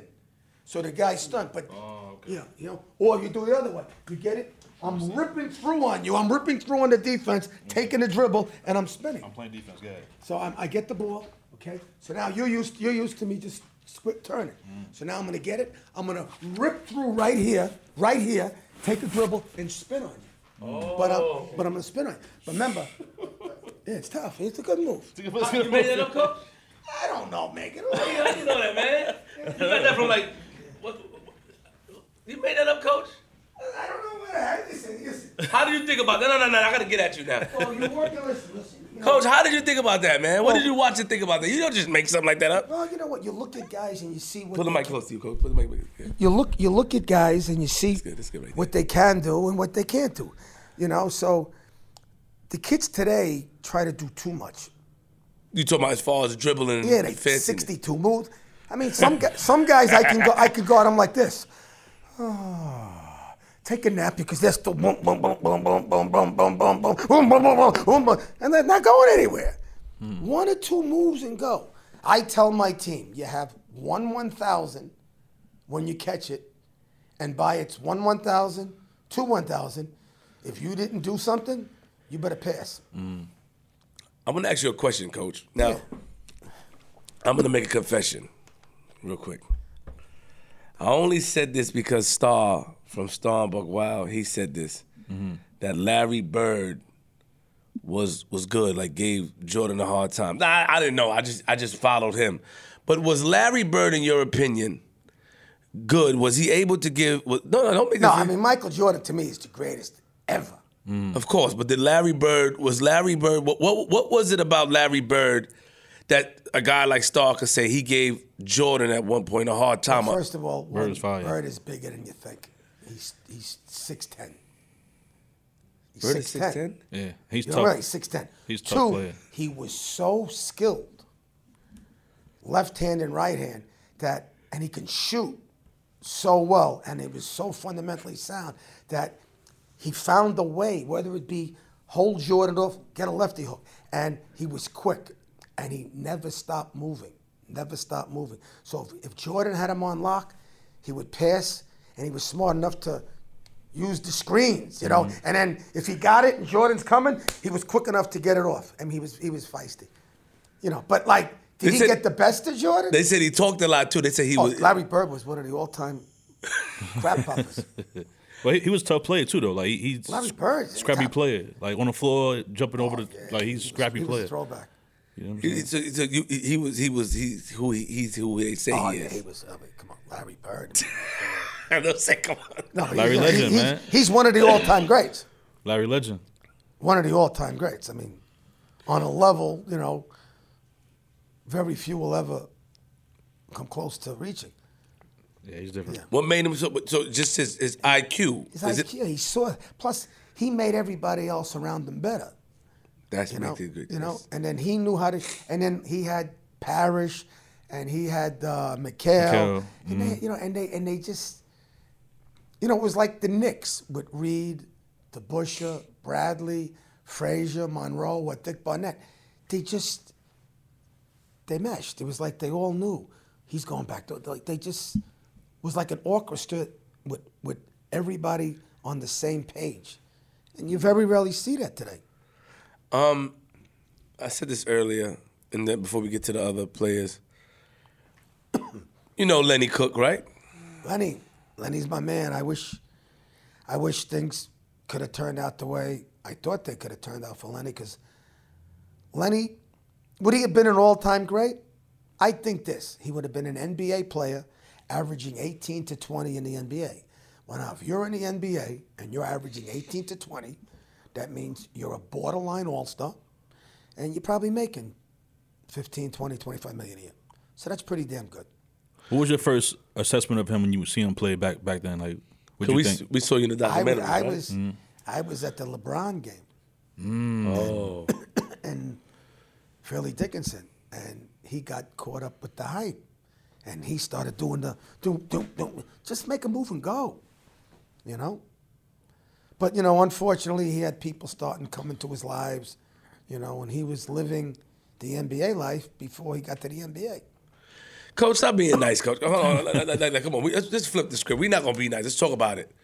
Lenny Cook, we saw you in the documentary, and you had some words. Right? It wasn't, you were just saying as far as, don't be too nice. Do you blame the guy that gave him that upfront money? Do you blame the person that tried to recruit him, or The guy from Detroit? yeah, what's his name? I said his name, something Wilson. I forgot. You know what the sad thing is? When he was at LaSalle, there was a white kid who lived up in Old Tappan. They're very, very affluent. And they kind of took Lenny in. Yes, the mother. And she didn't need anything from Lenny if he made it big. But unfortunately, the hood mentality, and I got to get it now. You know what I would have to say if I said this about Lenny Cook? Lenny's a great kid, but Lenny's the type of kid. Lenny, shut up for 1 minute, 60 seconds, and you'll make the NBA. You'll make it big in the NBA. You'll get that big contract. Shut up for 60 seconds, 1 minute. Lenny's the type of kid, after 59 seconds, will go, is it a minute yet? And was LeBron more polished than him? Because that's what somebody said. Somebody said that LeBron was more polished. LeBron was more disciplined on the court. And I think LeBron, coming from Akron, Ohio, was actually helped because he didn't have the New York City hangers-on. You know, when you're in Akron and all of a sudden the homeboys start coming around, it's a lot easier. Hey, this guy's not from here. This guy's not from here. This guy's not from here. This guy's not from here. Than in New York. Because New York's like a wave. They're just coming. They're coming. It don't matter. You know? And I think also Lenny, playing in the Rucker, playing here, got caught up in the flashiness. Caught up in the hype. The hype that in the NBA, Skip to My Lou was Ray for Ralston. He wasn't Skip to My Lou in the NBA. So, because when we interviewed him, we talked to Lenny. I mean, and you know, he took accountability. But I remember seeing you on there describing, like, you know, if he stay focused and stay on the path, he could be in the NBA. And he really, you know what? I mean, it's sad. The lady that he was staying with, you know, she did take him in, and but I would work Lenny out a lot. I would take him over Basketball City. We would work out. He was talented, but he didn't. He didn't understand the game the way I hoped. Like, you got to break that down. Cause what do you mean he didn't understand? well, like here, like if you can get the ball and just rip through and go right, and you bite a guy and you dunk it, but you don't. You get it and you're hemming and you're hawing, and then now the defense is almost like drying cement. You know, like, yo, you didn't see that there was the guys backing off on you. Just take the shot. You know, you got. You know what I mean? Certain things. The game. Believe it or not, the game tells you how to play, what to do. The game tells you. So, Michael Jordan, when he played against the Knicks that time, coming back from baseball, and he had like 56 points, and it's tie score, everybody knows Jordan's getting the ball. The game told Michael Jordan, when the clock was winding down, he spun, 3 guys were on him, Patrick Ewing comes over, who's open for a layup? Bill Wennington. The game told Mike, nope, you don't shoot over 3, just pass it to Wennington. Wennington dunked it. They win the game. That was the play that had to be made. You always got to play the game correct. So in your opinion, you said at the game, the LeBron game versus Lenny Cook, what do you think happened? You know, Lenny said... The more the game went on, the more LeBron started separating. In the beginning, Lenny, the first 5 or 6 minutes, Lenny was he said in the beginning he played well. He said he started to get a little tired because he was hanging out and, you know... hanging out. You know what I mean? What are you doing? But, you know, Coach, I was kind of mad. There was a guy on there, and it was Stu Nash. What is it? I forgot his name. There's a guy on there, man. I forgot. He do something for Adidas. And Stu something. Yeah, man, that's the other thing, too. That's when the sneaker company started. Like, Sonny Vaccaro was already working LeBron James to give LeBron James. I'm going to ask you a real question, too. You know, it's like everything's money. But, Coach, you got to be, Coach, hold on, Coach. I want you to be real with me. Because you keep it real, you from Queens. First, do you not blame Mike Harrison for giving him $350,000 and distracting him, taking advantage? Listen, can you give him the blame? Listen. You're giving why are you giving this kid $350,000? Are you a multimillionaire and you feel sorry for Lenny? You're buying him. You're trying to buy him. Figuring I give him $350,000, he might be worth $135 million. I get 10%, 13. So it's an investment. But but they're all doing it. It's like it's a shaky business. The game has gotten ugly because money has filtered down. When I was growing up, there was no money in high school. There was no money in college. The only money you made if you made the NBA. Now you got this name, image, and likeness deal in college. Guys are making money. I mean, the center on Kentucky, I heard made name, image, and likeness deals has made $1.2 million already this year. Like, are you kidding me? And then in high school, name, image, and likeness. There's a kid on Stepanek and a kid at Cardinal Hayes. They're getting money. Now, I understand, they can earn it, but it takes a certain person to not get poisoned by the green.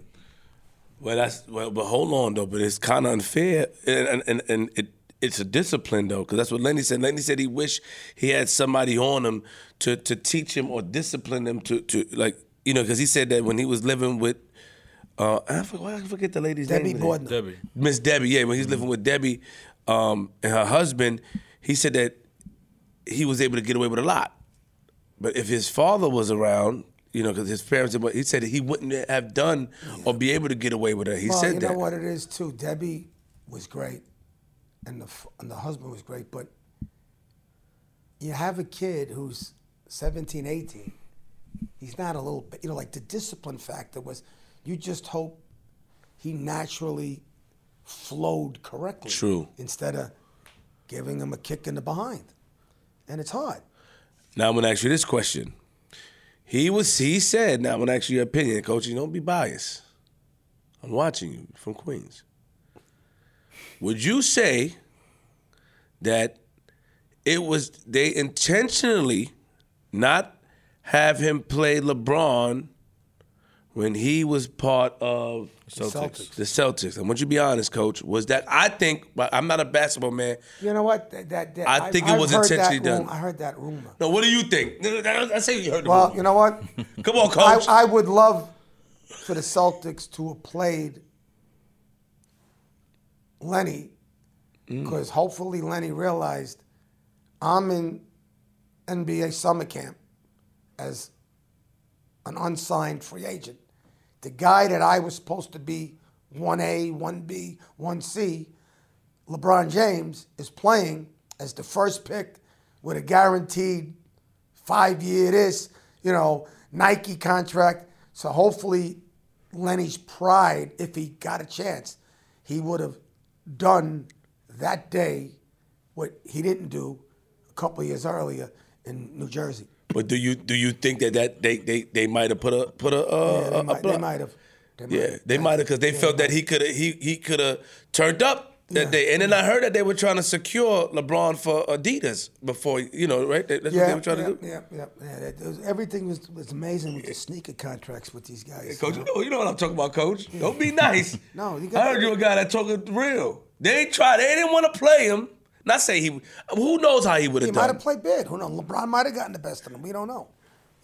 But that was his chance to have revenge. That was a chance. Yeah. That was his chance to undo what was done when they were at the Adidas ABCD camp. And he didn't get that second chance.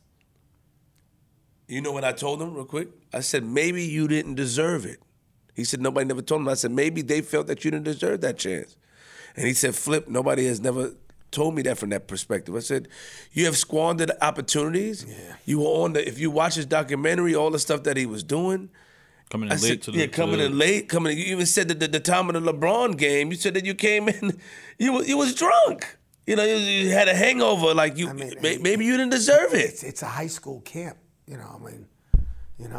That he was supposed to be watched under the guidance of. Oh, wow. It wasn't like he's at a college party. This was a high school camp with the top 100 high school players in attendance. So if you're out there, that's not good. That shows you like, wow. Would you have played Lenny in that Celtics game if you were coaching? Yeah, I would have. I have strong affection for New York City kids. And if I was with the Celtics and I had the ability to sub him in or play him, I would have. He said they played him every game Except except for he said they played me. He said I played every game except for that game. You know what that does? He said that was my chance to get it back. But I said maybe you ain't deserve it. Yeah, that's sad. It is sad. And I watched you in the documentary years ago, looking way younger, saying that, man, if he stay focused, man, I saw it. I'm like, look at Coach, man. And then You know what's sad? You're such a product of your environment. And when you grow up incorrect, it is hard years later to finish correct. That's why I tell my kids, you get one chance. Don't blow it, because you might not get a second chance. You know? But kids are kids, you know? Drinking, smoking, you know? The opposite sex, it's part of growing up. Right. True. You know? And sometimes it's really funny how people talk about, try to give guidance or tell a person what to do when in their life, privately, they were just as screwed up or as nutty as the person they're giving advice to. You know? The key is you can't go over that line, man. You can't go over that line. Right. You know? And then, Lenny, did you dedicate yourself every day to be the best basketball player? Were you hitting the weights? Were you in the best shape? Were you working on your strengths? Were you working on your left hand, which was not on the same level as your right? Were you working? Lenny was strong as hell, though. Lenny was quick. Lenny, did you watch tape on, because all the good ones watch tape, maybe of other guys that they want to emulate, or watch tape of themselves to see what they're doing good, to see it doing bad. And when Lenny was going good, he was doing real good. But then, you know what? Like I said, the game tells you how to play. So if I'm a guy that wants to be a pro, and I'm coming off screens because I'm a great shooter, and the ball's not getting to me when I'm open, because the guy with the ball, he's more me than we, and I don't get my shot off in time or in rhythm, I'm not going to want to play with a guy like that. Right. You know?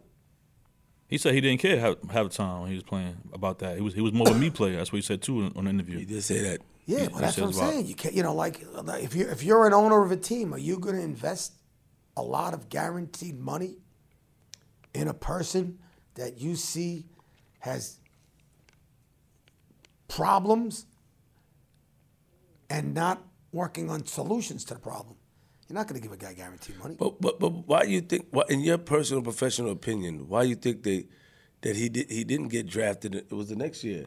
Why do you think he never got drafted? Because he said that's what the money was given to him. He was promised that he'll be a draft pick. Why do you think that he never got picked? I actually think that the more you get the hype, the more the NBA teams look into you. NBA teams hire former FBI guys, former cops to do background checks. I've gotten hundreds of phone calls.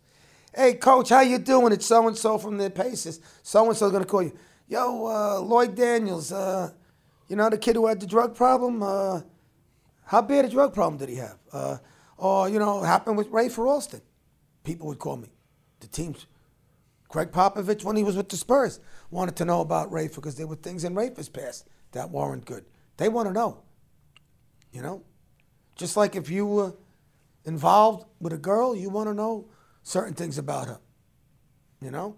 And if there's certain red flags, you might say she's pretty, but, you know, I got adios amigos. He said that he think that it was the look. He said because Allen Iverson, he said that, I guess I don't know, his look or the persona, because a lot of people blame Allen Iverson for messing up a lot of things as far as the dress code. Yeah. And you know, unfortunately, corporate America pays the bills of all these, you know, NFL, baseball, and basketball. And corporate America, you know, if you're going to be bad for their product, well, they don't want you around. And it's sad. And that year they draft. That year Yao Ming got drafted. A lot of overseas guys got drafted. Yeah. So it's like I tell guys, if you want a job on Wall Street and you're walking in with all these tattoos on your face and your arms, right there might be something, whether it's right or wrong. You might be a genius. You might make that company $1 billion, but you don't fit the mold. And is there only a one in a lifetime opportunity that they'll take a chance on somebody like that? That has a tattoo on his face? This is what I would say. Mm-hmm. Everybody deserves a second chance. Respect. But I've never gotten one chance. I've never got a chance. That's what your mom told you. You. An NBA team. I never got a chance to coach at St. John's, my dream job. Why not? They didn't think I was good enough, or I didn't fit the mold, or they didn't think I was qualified. Whatever, Why do some guys get there? Like basketball. There's no rule that says you win too many games in high school, you automatically get to college. You win too many games in college, you automatically get to the pros. No, there's no normal step one, step two. You need a rabbi. You need a rabbi. 30, 40 years ago when I realized I needed a rabbi, I started buying matzah and eating matzah. Hopefully I would find the rabbi. But you tried though. You sent I've seen on YouTube. I watched some videos. You said you sent them like 1 million emails, letters. I remember I wrote the owner of the Knicks a letter every 2-3 weeks, or every month for 5, 6, 7 years, and never heard back. I'm on the subway one day. Hey, coach, how you doing? Blah, blah, blah. We start talking. I didn't know who the guy was. Yeah, hey, coach, we're talking. This and that. You don't remember? So I'm acting like I know him. He goes, yo, coach, what happened? I go, what do you mean? Why'd you stop writing? What are you talking about writing? He goes, yeah. He goes, I run Madison Square Garden mailroom. I used to see all these letters. Blah, blah, blah, blah, blah, blah. What happened? I didn't want to answer to him. I go, I got tired of,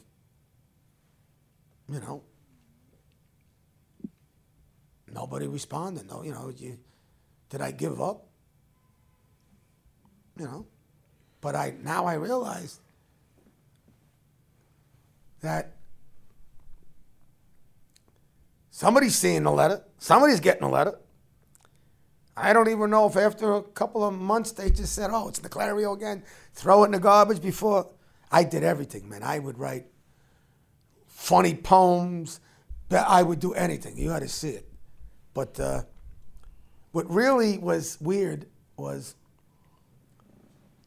I get the fight again to try to get a job with the Knicks. And Isaiah Thomas was the GM. And I wrote for a magazine called Hoop Scoop. And I didn't abuse it for NBA, but once in a while I would get a media pass. So here I am. I'm going to give it a shot. I got all my article, I got everything, and I'm going to give it to Isaiah Thomas. But I knew there were people in the Garden that knew I could be, a job, hurt them, whatever. So I had a friend named Tommy Hackett, who was a New York City police cop, 20 years. He now is head of CBS TV security, used to be CBS Sports, but before that, he was director of security for Madison Square Garden. And he would be the guy, with the players' entrance, when they come out in the court, he would be the Chiefs guy. So we start talking. I'm in there. I'm waiting for the moment to grab Isaiah Thomas after this game. And I'm waiting. All of a sudden, Tommy comes in. Ron, you're not going to believe it. What? He goes, I have to escort you out of the garden. What? Somebody knows what you're trying to do. You're putting a little fear in them. So I have to leave. So I said, Tommy, I don't want to get you in trouble. So he escorted me out of the garden. So now I know how Charles Oakley is. And to that day, I haven't really been 100% Knick fan. Well, hold on, Coach. Let's because this is some serious allegations. I think I know who it was. I don't want to say it until who it was, but it was assistant GM, and he thought Coach, I was. don't let me Google it, Coach. Nah. You could go. I mean, you can Google, Schmoogle, Coach, don't let me Google, Kajoogle. Excuse me. Don't let me Google it, Coach. My Google is up. Don't let me. I'm writing it. Yeah. He's not stopping you. All right, It was not Isaiah Thomas. But this is what I'm saying.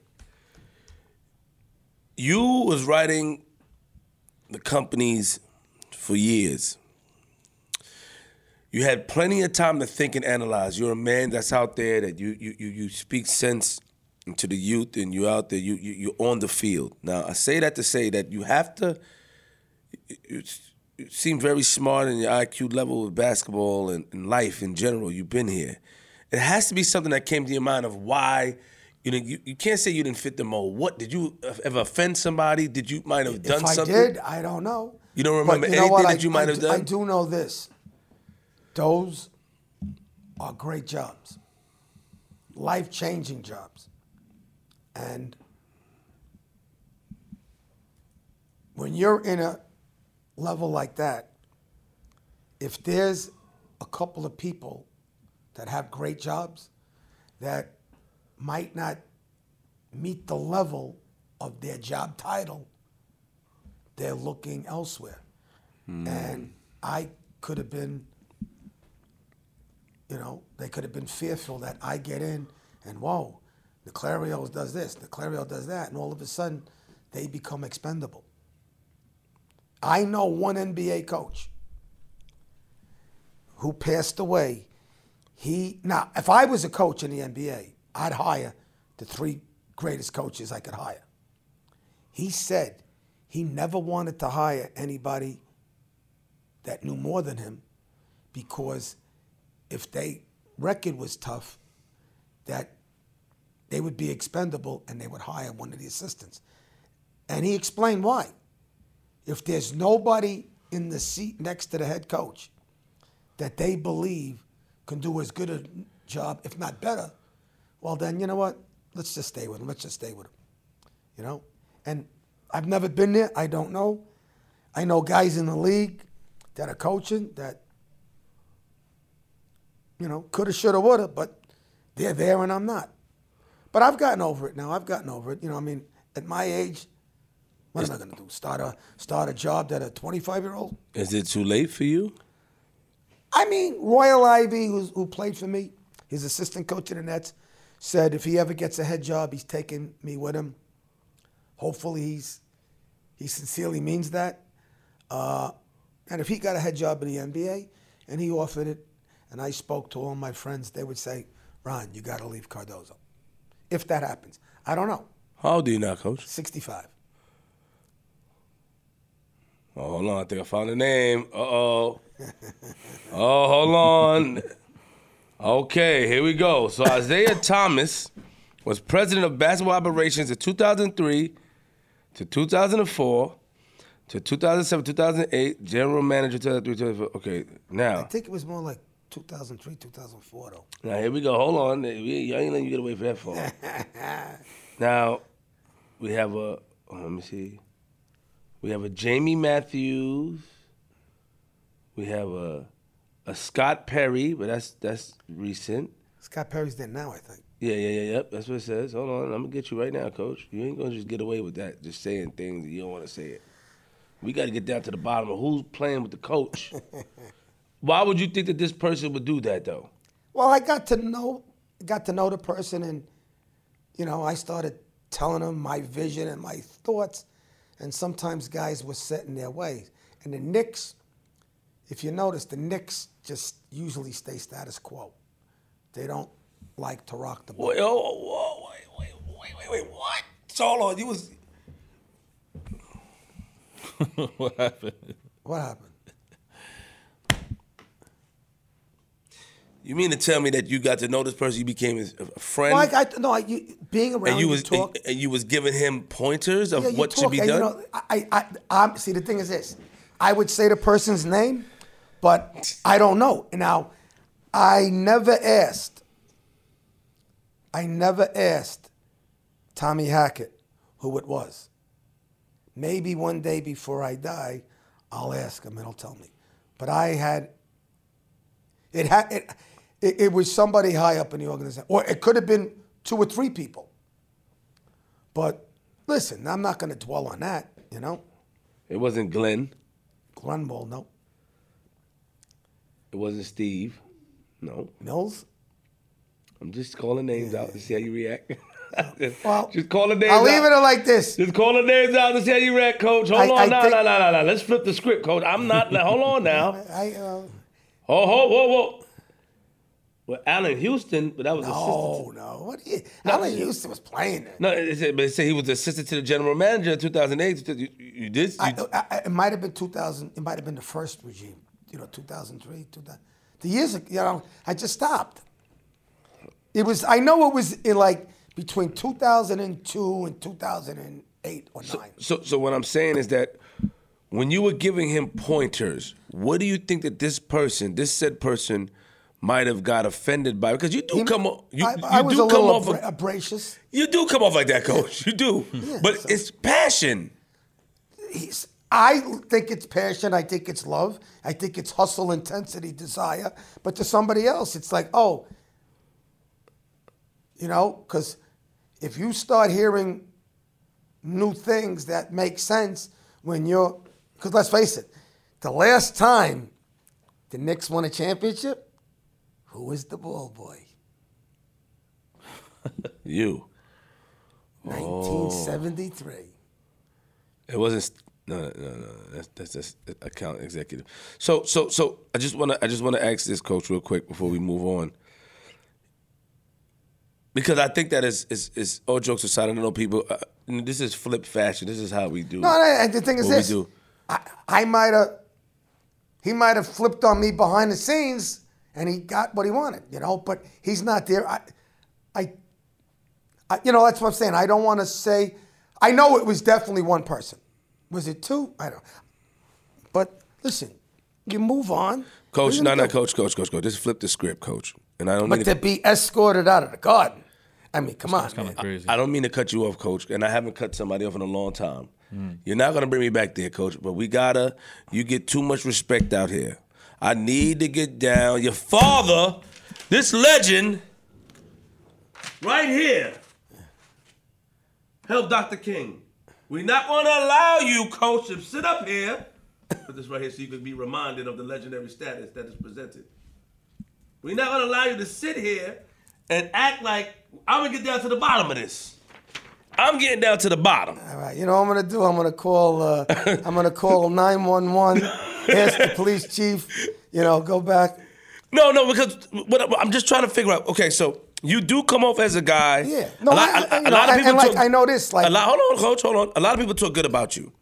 But you come off as a guy because of your experience that you don't hide how you feel. You're going to express it. No. Do you feel like maybe you might have, like you were doing it from your heart? Do you feel like some people get intimidated? Do you think it was intimidation? I definitely think some people get intimidated. And you know what? Evidently, whatever route I took or changed a little, it didn't work. But there's no guarantees you're going to be a pro coach or college coach. And then you also find out in this business, like any business, a lot of the people you think are your friends really aren't your friends. True. And I say this now. It's not who you know. It's not who you know. It's who you know that's willing to give you a break or help you. So if you know everybody, but none of those people are willing to give you a chance, because let's face it, 99.99% of the people in the world, somebody opened the door for them. Somebody opened the door for them. Even if you're a Wall Street guy that's making $1 billion a year now, somebody hired you, low man on the totem pole, so you can get on the totem pole to get to the top. Even if you were good enough to be a first-round draft pick, somebody thought highly enough to select you. And listen, the other thing too is I've never been a good businessman. I mean, if I was 20 years younger, a lot of coaches have agents. I probably would have hired an agent, try to get me either speaking deals or speaking at coaches' clinics or certain place, and then like the NBA, just like a lot of things, is like a bubble. If you can get into that bubble and you get a good job, but something happens, you get fired, it seems like you get recycled. And, the only thing I recycle is the Miller Genuine Draft bottles I drink. I get the nickel deposits. And you said this person was an assistant general manager? Yeah.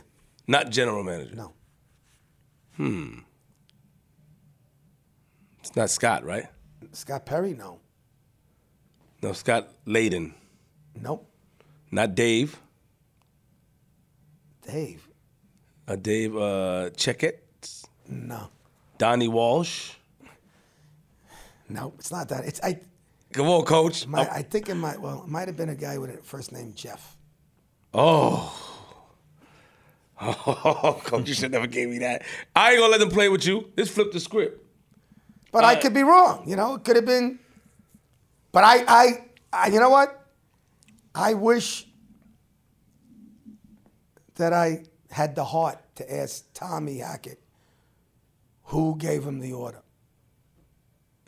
But wait, it's not Jeff Peterson. The state, Indiana. Yeah. Listen, you're supposed to be flip the script, not Sherlock Holmes. Hold on, because he violated. No. Right. Listen, You in his from mind. Queens. You put too much work in. Why they doing that? That's your dream. Hey, listen. This your dream. Look how passionate you get when you talk about that. But you know what though? You know what though? Mama Love said this to you. She asked you, Mama Love. But you know what though? If I would have gotten a job with the Knicks in 2003, 2005, I probably would have had more in my bank account, but my legacy would be no way near as big as it is now. I didn't realize my assistant coach, Mike Bissett, a couple of years ago, he said, Ron, you've accomplished so much. Start enjoying it. A couple other people that are big, he says, everyone knows you. Wherever you go, everybody knows you. Enjoy it. So I'm going to enjoy it. I hate losing, and we have a game Thursday. We better win. We have a game next Tuesday. We better win, And when are you going to show up to a game, by the way? Trying to change the subject. Soon, Coach. What's the state of Indiana? Indianapolis? The guy, I think that person has something to do with Indiana. Lives there, came from there, whatever. Let me get the name. You're going to get the name, all right. Well, I'll be at it before you find it. But if I say the name, you're going to admit, like, yeah, Flip, you got it? I mean, that's who, honestly. I don't like it, what they did to me. But the thing is this, you know what, right now? Our Coach G. You got me where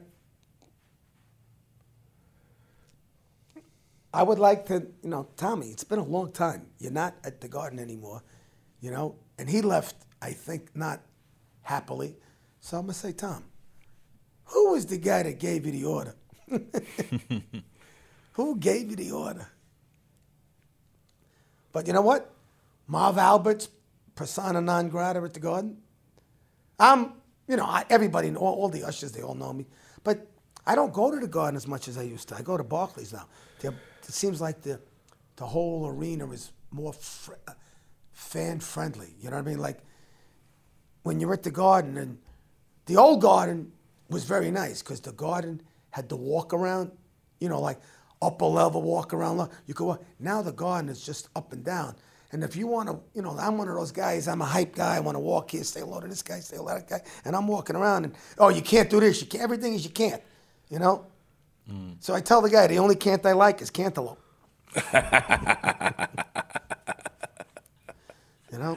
But listen, I'm me. I'm not going to change. That was a good one. So. Yeah, G. Yeah, that was a good one, man. But like you said, like who's to say if the job presented itself, you would have taken it because you were so like you bleed Cardozo. Yeah, You know what I'm saying? honestly, right now, if a team,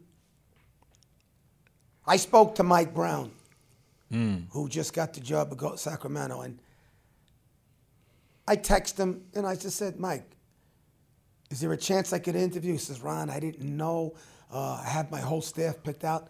But then you know what? If he would have offered me, Would you take it? I'm going to Sacramento? Yes, you are. I'm not going to Sacramento. You will, Coach. He bleeds Cardozo. No, but he's just Royal doing blue that. and orange. Yeah, well, you know what it is? That's a defense mechanism, though. No, but do you think he? The other because thing, you too, is, you know what's weird?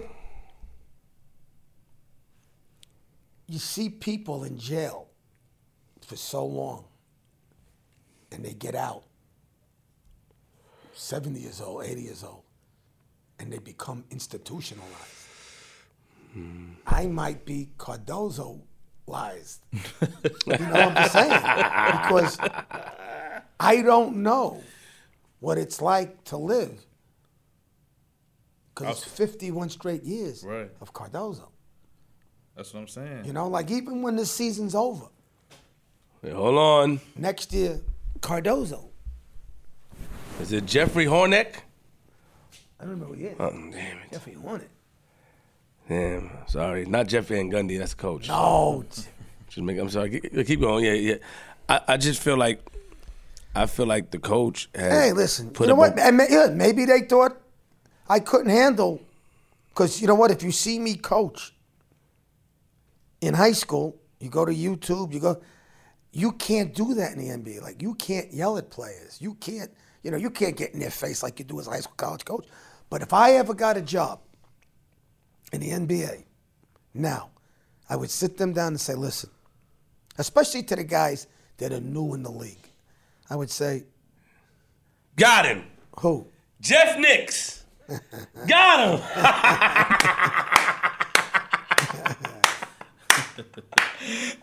You Jeff. Hey, Jeff.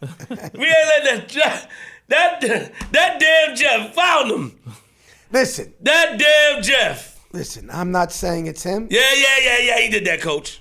All right, well, listen. Why would they throw you out the garden? You became his friend. You were just putting him on like, yo, Jeff, hey, Jeff, listen, man. What you guys doing over there, man? It looks crazy. Do this. And people with ego and pride.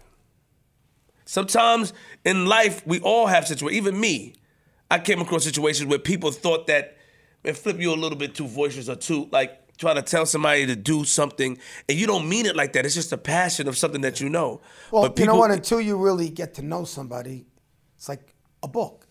Don't judge your book by the cover. You got to read the whole book. You know? And listen. Did he ever stop? Did you have his phone number before? Did you speak to him on the phone? I've written him. And you guys at one point. You know, he knew who Coach DeClario was. You know. Now, whoever did it, was it him? I don't know. But whoever did it had to feel really like, 20 minutes later, the players are gonna, you speak to the player, it's over. Like, what's the big deal? And only somebody that higher up can make that call. Oh yeah. This was not. Yeah, this was higher. But you know what?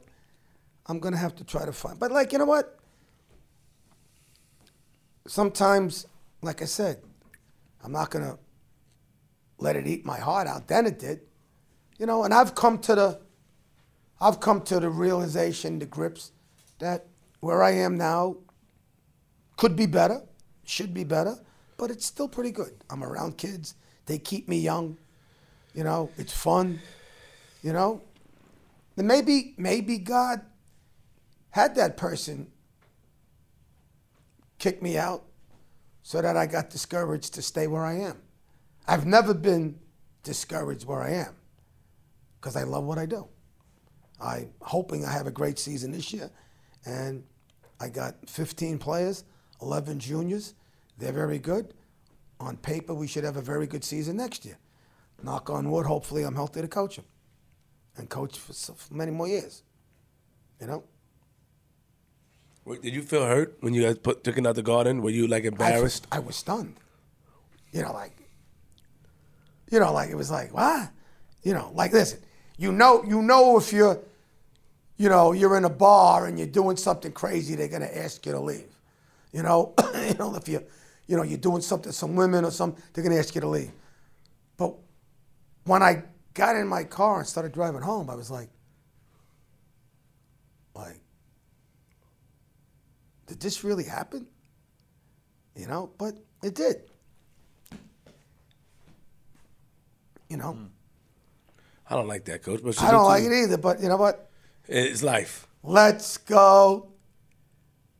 Dozo. Well, I tell you this, I still got the Knick colors. They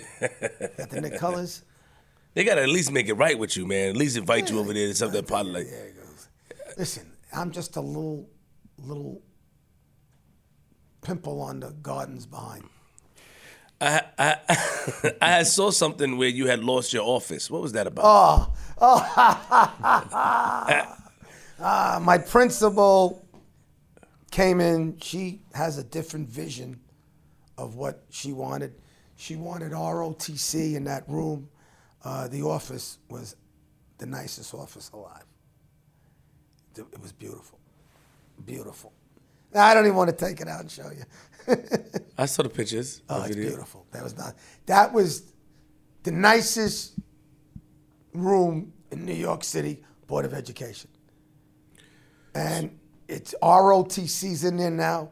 There's a new building, the annex, that's going to open up.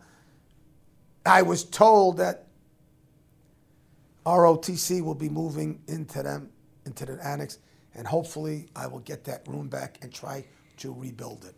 Hopefully. If not, that's another. So where are you at now? What's your office now? Office? Oh, man. Office? Look at all the stuff on the wall and everything. So they just, hold on. That was some room. That was some office. Look at the stuff in the ceiling. What? Everything. She just took it from you just like that? All right, hold on now. Well, Get up, G. It made Channel 2, Channel 4, New York Post, Daily News. Get him. Because now the second time somebody's showing you doing something. He had all his players' letters and everything, right? On the walls. And listen, she thought she needed it. A couple of people tried to tell her, like, well, if it's only going to be 2-3 years, can't we just put some wallpaper, something, so that when ROTC moves, we just take it off, and it be, because everybody saw that room. They were like, Nahum. I was like Jackie Gleason and Honeymooners. And kids would come in that don't know nothing about basketball. They're looking. Then all of a sudden they see behind my desk, they see all the Martin Luther King stuff. See, Martin Luther King's oldest son, Martin III, came to Cardozo to thank me October 27, 2014. So we had the room might be about 8-9 feet tall, and all Martin Luther King pictures, the son, the daughter, Coretta Scott King, the letter I gave you, pictures of my dad, and it was historical. So even if you knew nothing about sports and you're walking around and so many kids, there'd be a couple Asian kids start looking around in the office, and they'd start looking at, you want a letter? And I give them a copy of the letter, and the next day, excuse me, coach, I showed my parents the letter. They couldn't believe it. So, but, that office I spent a lot of time in, especially after my mother died. I live about 5 blocks from Cardozo, so even when the season was over, I'd go to school, check up on the kids, and I'd just sit in the office till 7, 8 o'clock. She's a new principal? Yes. And she was an assistant principal a couple years earlier, but hey. She's the principal now still? Yes, she is. What you did to the principal, man? Coach, you gotta see, Coach. Oh, man. Coach, we seeing it. We seeing a history, Coach. You know why she took it. You know why. You know, Coach. You know. Stop acting like you don't know these things, man. Ain't nobody just come after all them years you was in there. She needed that room for ROTC. She didn't need the room for ROTC, Coach. We know that. They couldn't go in the gym or something? I know that lady, Auditorium? but I went up there for my niece. We wanted to have a meeting at Queens Flip and scaring the students. You at Cardozo? Yeah. When was this? Yeah, well, Leah graduated 2 years ago. Who'd you go see? I didn't see any. They wanted to have a meeting with me. The parents went up there because my niece got jumped up there, and they said that I was intimidating the students by my power of being Queens Flip. So I would go, and that's what they said. But they wanted to have a meeting. They called. But there's a guy up there. His name is Boo. He was security. I know Boo. You know Boo? Boo's my man. Yeah, so Boo was up Boo's there. not there anymore, though. No, he's not there anymore. No. How old do you know Boo?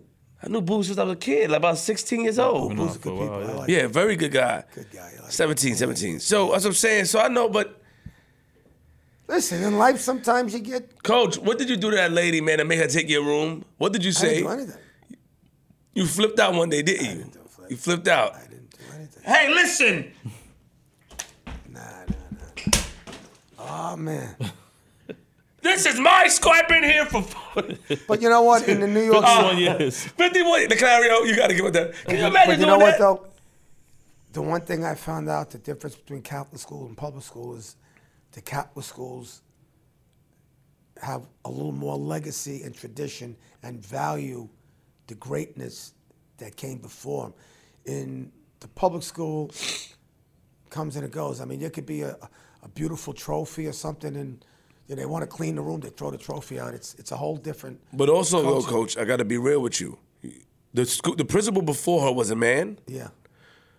Now, Coach, you from the old school.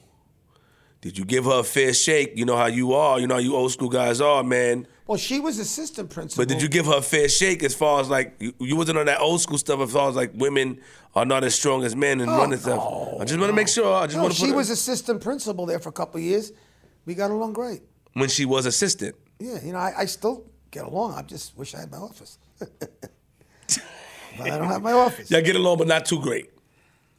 We're not. Unfortunately, it's a hi and goodbye. Wow. So when she was assistant principal, it was more of a. But she was in charge of security. She would come to the game. She saw, And you brought a lot of attention to the school as well. Yeah. Are they aware of that? That you brought a lot of attention? I think they are, and sometimes when you have such notoriety, there could be some jealousy. I know that, maybe not her, other people might not like the fact that if you go to the chancellor's office or a chancellor's meeting, oh, what school are you from? Cardozo.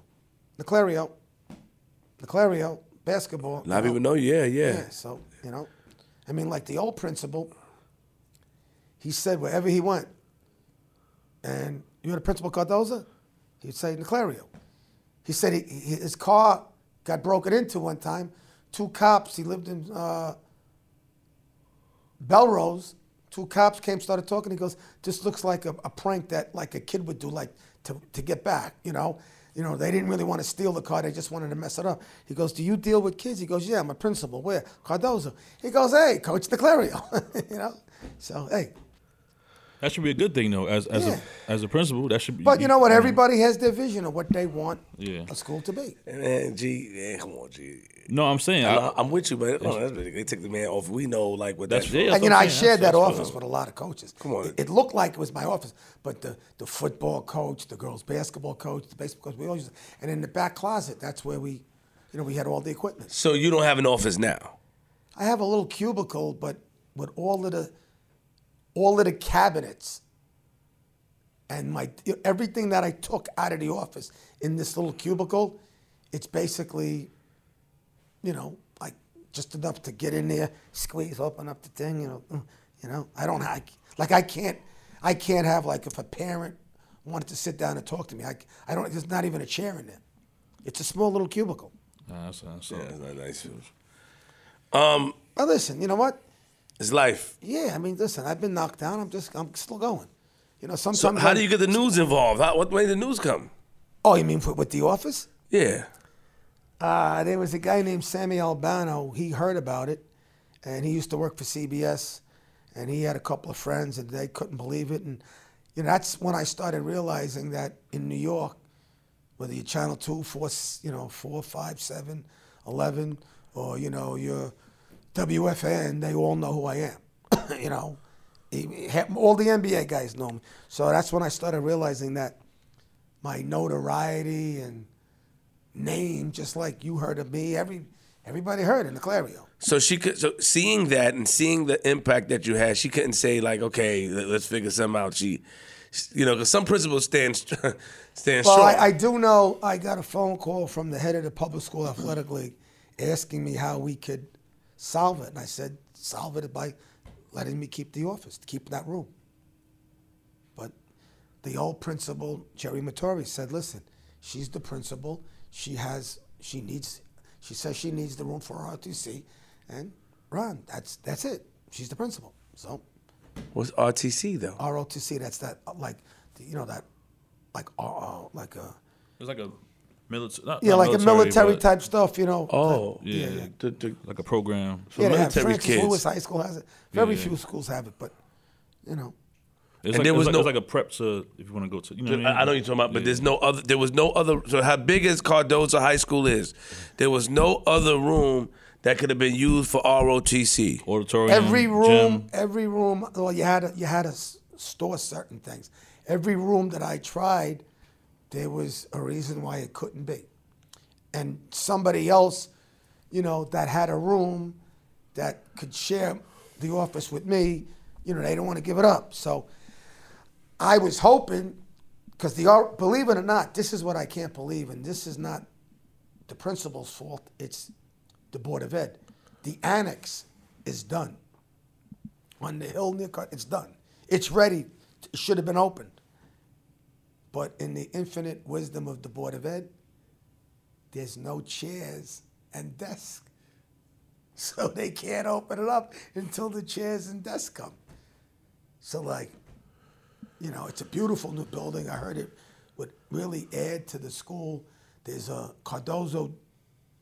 Benjamin Cardozo is a Supreme Court judge. There's an actual court in there, Supreme Court, where kids can start learning about the law and stuff.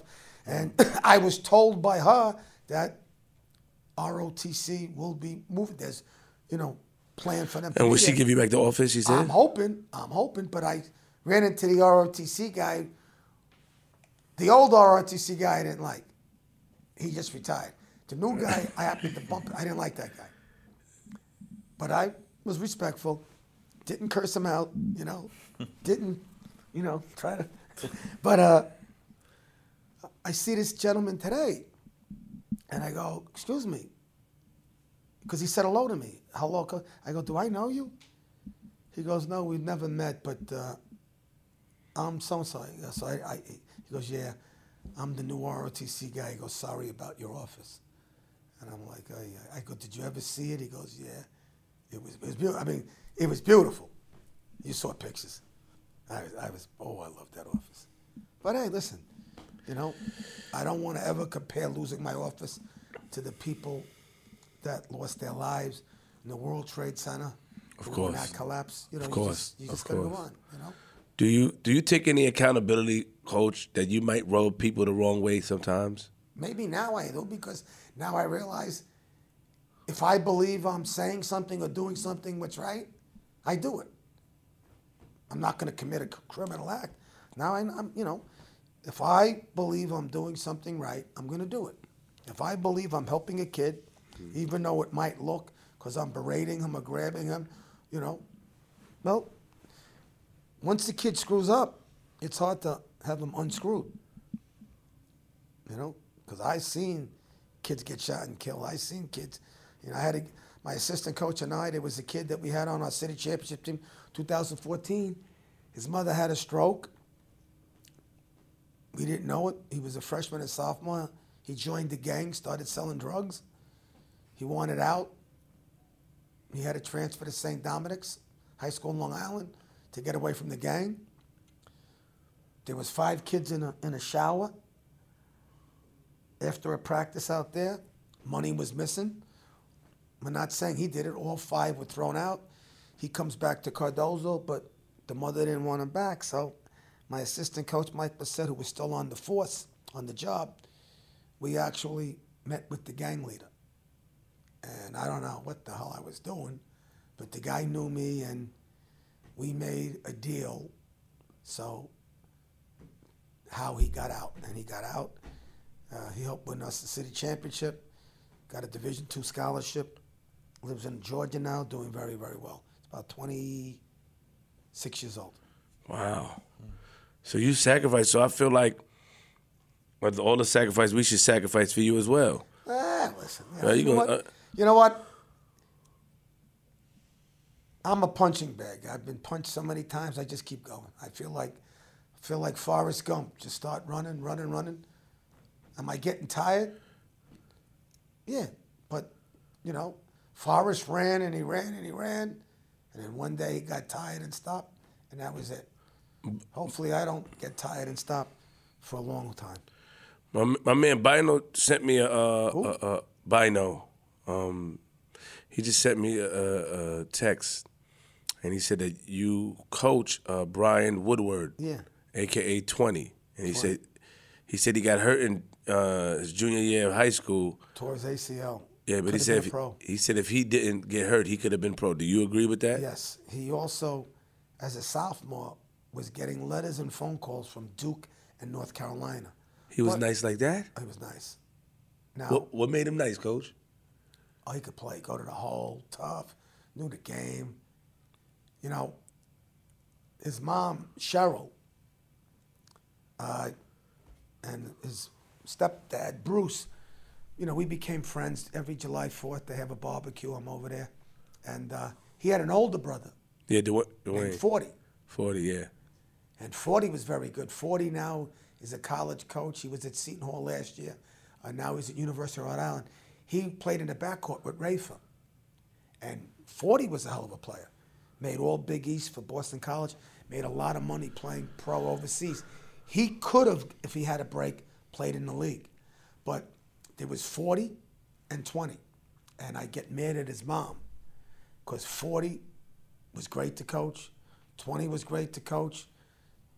I won a city championship with 20. I told the mom, I wish you had a 10 and a 5. What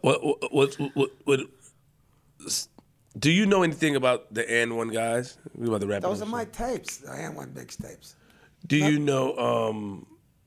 How do you feel like? Did you watch the documentary? Do you feel like they were treated unfairly, or what happened to them, or you know what? They made money. Mm-hmm. They made money. Like it's weird how something came off of this street ball stuff with Skip to my Lou Alston, who I gave the tapes to AND1 when they signed Rafer as a client, and they made the tape off of those, cartridges I had, and they didn't compensate anybody, and that became a little. I ended up getting $1,500. I didn't want to hurt Rafer, but that tape got everybody into this playground stuff, and so everybody then started coming with the camera to film, and from it, somebody said, "Hey, people all around the country want to see what's going on in like the Rucker," so they decided to bring the Rucker flavor, hot dog, stylish ball all around the country. And that's how the AND1 mixtape tour started. And did some of them make money? I'm sure they did. I know the professor, Grayson Boucher, Boucher, he's doing pretty well, and he's managed to sustain it with websites and stuff like that. He does, he does bar mitzvahs and birthdays. So, he thanks me for helping get this thing to do, but what can you do? So you put the tape out there first? Well, what happens was, when we first went to the Rucker, there was a kid that would come with me and just videoed. So he'd give me the tape. So he kept on coming. So I had these tapes. And I looked at them. They were good, hot dog moves. So when Rafa signed with N1,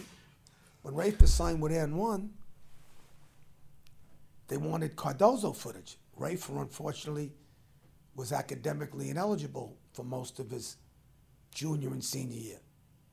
So we didn't have as much footage. We had a little. But I said I have something else that Rafa plays in. So they gave me the FedEx number, and they were watching it, and they were like, humna, humna, humna, humna, humna, humna. I gave them, and they had the brain power to put it together. You only got 1,500 from that? Yep. And Greg Marius got a lawyer because they filmed at the Rucker, ABC. So it was ugly. You also got to remember, this is like 25 years now. 1,500 though, Coach? Yes, 1,500. Oh, and I got some N1 sneakers. But that means you popped it off then. Yeah, they know if you buy. I have a couple of books, the N1 books. It says it was my thing. They know that. So what can I do? I was in the N1 video. I don't think people really know like that. Yeah, the greatest story, mixed. The ESPN 30 for 30 greatest mixtape ever. I'm in it. I'm the first 5. They were at my house talking to you. Yeah, what can I do? No, lifetime schmuck. I told you I'm a bad businessman. Maybe a good coach, bad businessman. So you're gonna for listen. The next time around, hopefully, I'm a little wiser and smarter. Coach, man, there's no way, man. That stuff made millions of dollars. I know. There's no way that your tape started it off and you just got 1,500. You use Q-tips? I do. Yeah, so you hear what I said. I heard what you said, but I did. I got 15. G, chill, G. I know that was good, G. Is a whole bunch G, of them chill. Come on, man. G, stop. I know you prepared. What's the G Money doing, man? He about to prepare to get. G, Oh man. put your hands out your pocket. One more, man. I'll give it one He said it already. He said good things, man. I know. All right, don't trick me. It's finished? Yeah. I think that what it is Can we that. take a 2-minute break? I got to go to the men's room. Oh, sure. We come Yeah. back. Yeah, Coach, go ahead. Ooh. You were sitting there for a while. Pretty good? Yeah. It's real good. It's great. Yeah, it's great. Show me. Get a key? Yeah. JR, show me the back for the key. Oh, he knows? Kim.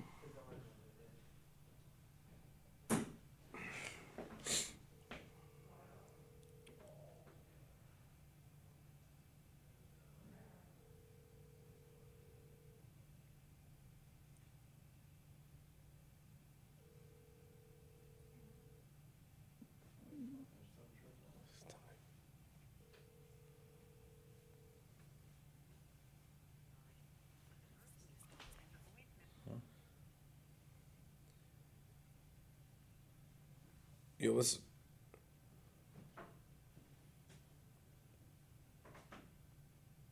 up, killer?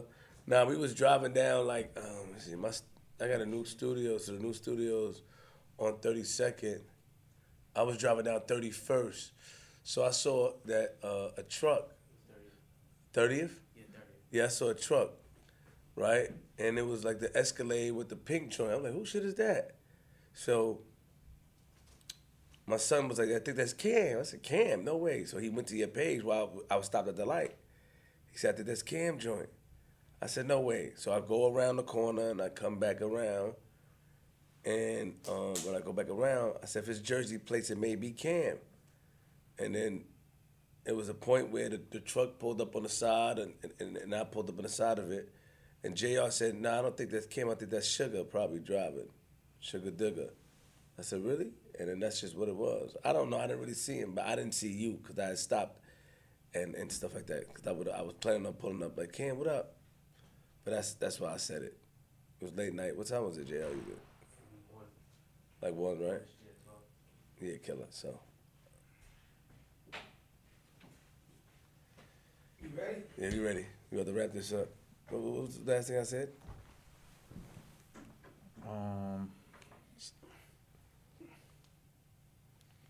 His tapes did that? I got a couple of funny stories if you want to hear them. They're looking at me like. Yeah, he's about him getting paid and stuff like that. And people take advantage Pull the of mic it. a little closer. Yeah. They took advantage of you, Coach. Hey, listen, I know, Yeah. But I was trying to help Rafer, and not, because I saw what Rafer could hopefully do and the marketing. And like I said, I'm a team player. Unfortunately, sometimes if you don't have certain things in writing or make deals, you do get crapped on. But listen, for Rafer, it turned out great, and I'm glad. He said he didn't really. Rafer said when we interviewed him, he said he didn't really. He was mad at them as well, right? With the AN1 situation. Yeah, he said he didn't know. Yeah. They kinda It was took just weird. It was they just kind of weird just put how it it all out, happened. and then he people would see it. Oh, I saw you on the tape, and he said he wasn't aware of the tape, the whole production of it. Yeah, I didn't know that they. See, when I mailed them the tapes to look at, they mailed them back. They made copies, and then they ran with it. And then it was like Greg Marius, who had no problem, who ran the Rucker Entertainers Basketball Classic. It was like, wait a second, they didn't even say anything to it. Just watch the tape and enjoy it, then maybe say, hey, we would like to do something with it. But Was it a big lawsuit? Greg, yeah, but it got expensive for Greg. Suing this, suing that, and I think Greg did a lot better than 1,500. But I just, what am I gonna do? Like a lot better, maybe 5. It was just too much. Got Too it. much. Okay. But you well off, Listen, you move on.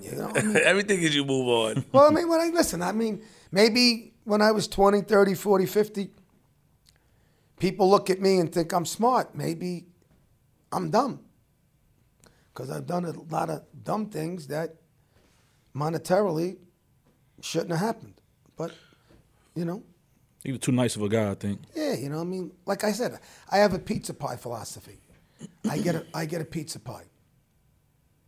You have nothing. I give you a slice. Every day I get a pizza. Here, 2 slices, 3 slices. Every day, 3 slices. 4. Have the whole pie. Now all of a sudden something goes wrong in my life. I don't get any more pizza. You get the pizza pie. And you don't even give me a crust. That's not right. But that's the way a lot of people are. You like that That's a analogy, good. right? That's a good analogy. I'm going to steal it. Yeah. Yeah, league says steal it. Just take it. You don't have to steal it. Just take it. You got it. Yeah, you used to giving people things anyway. Just take it. Coach, you not married?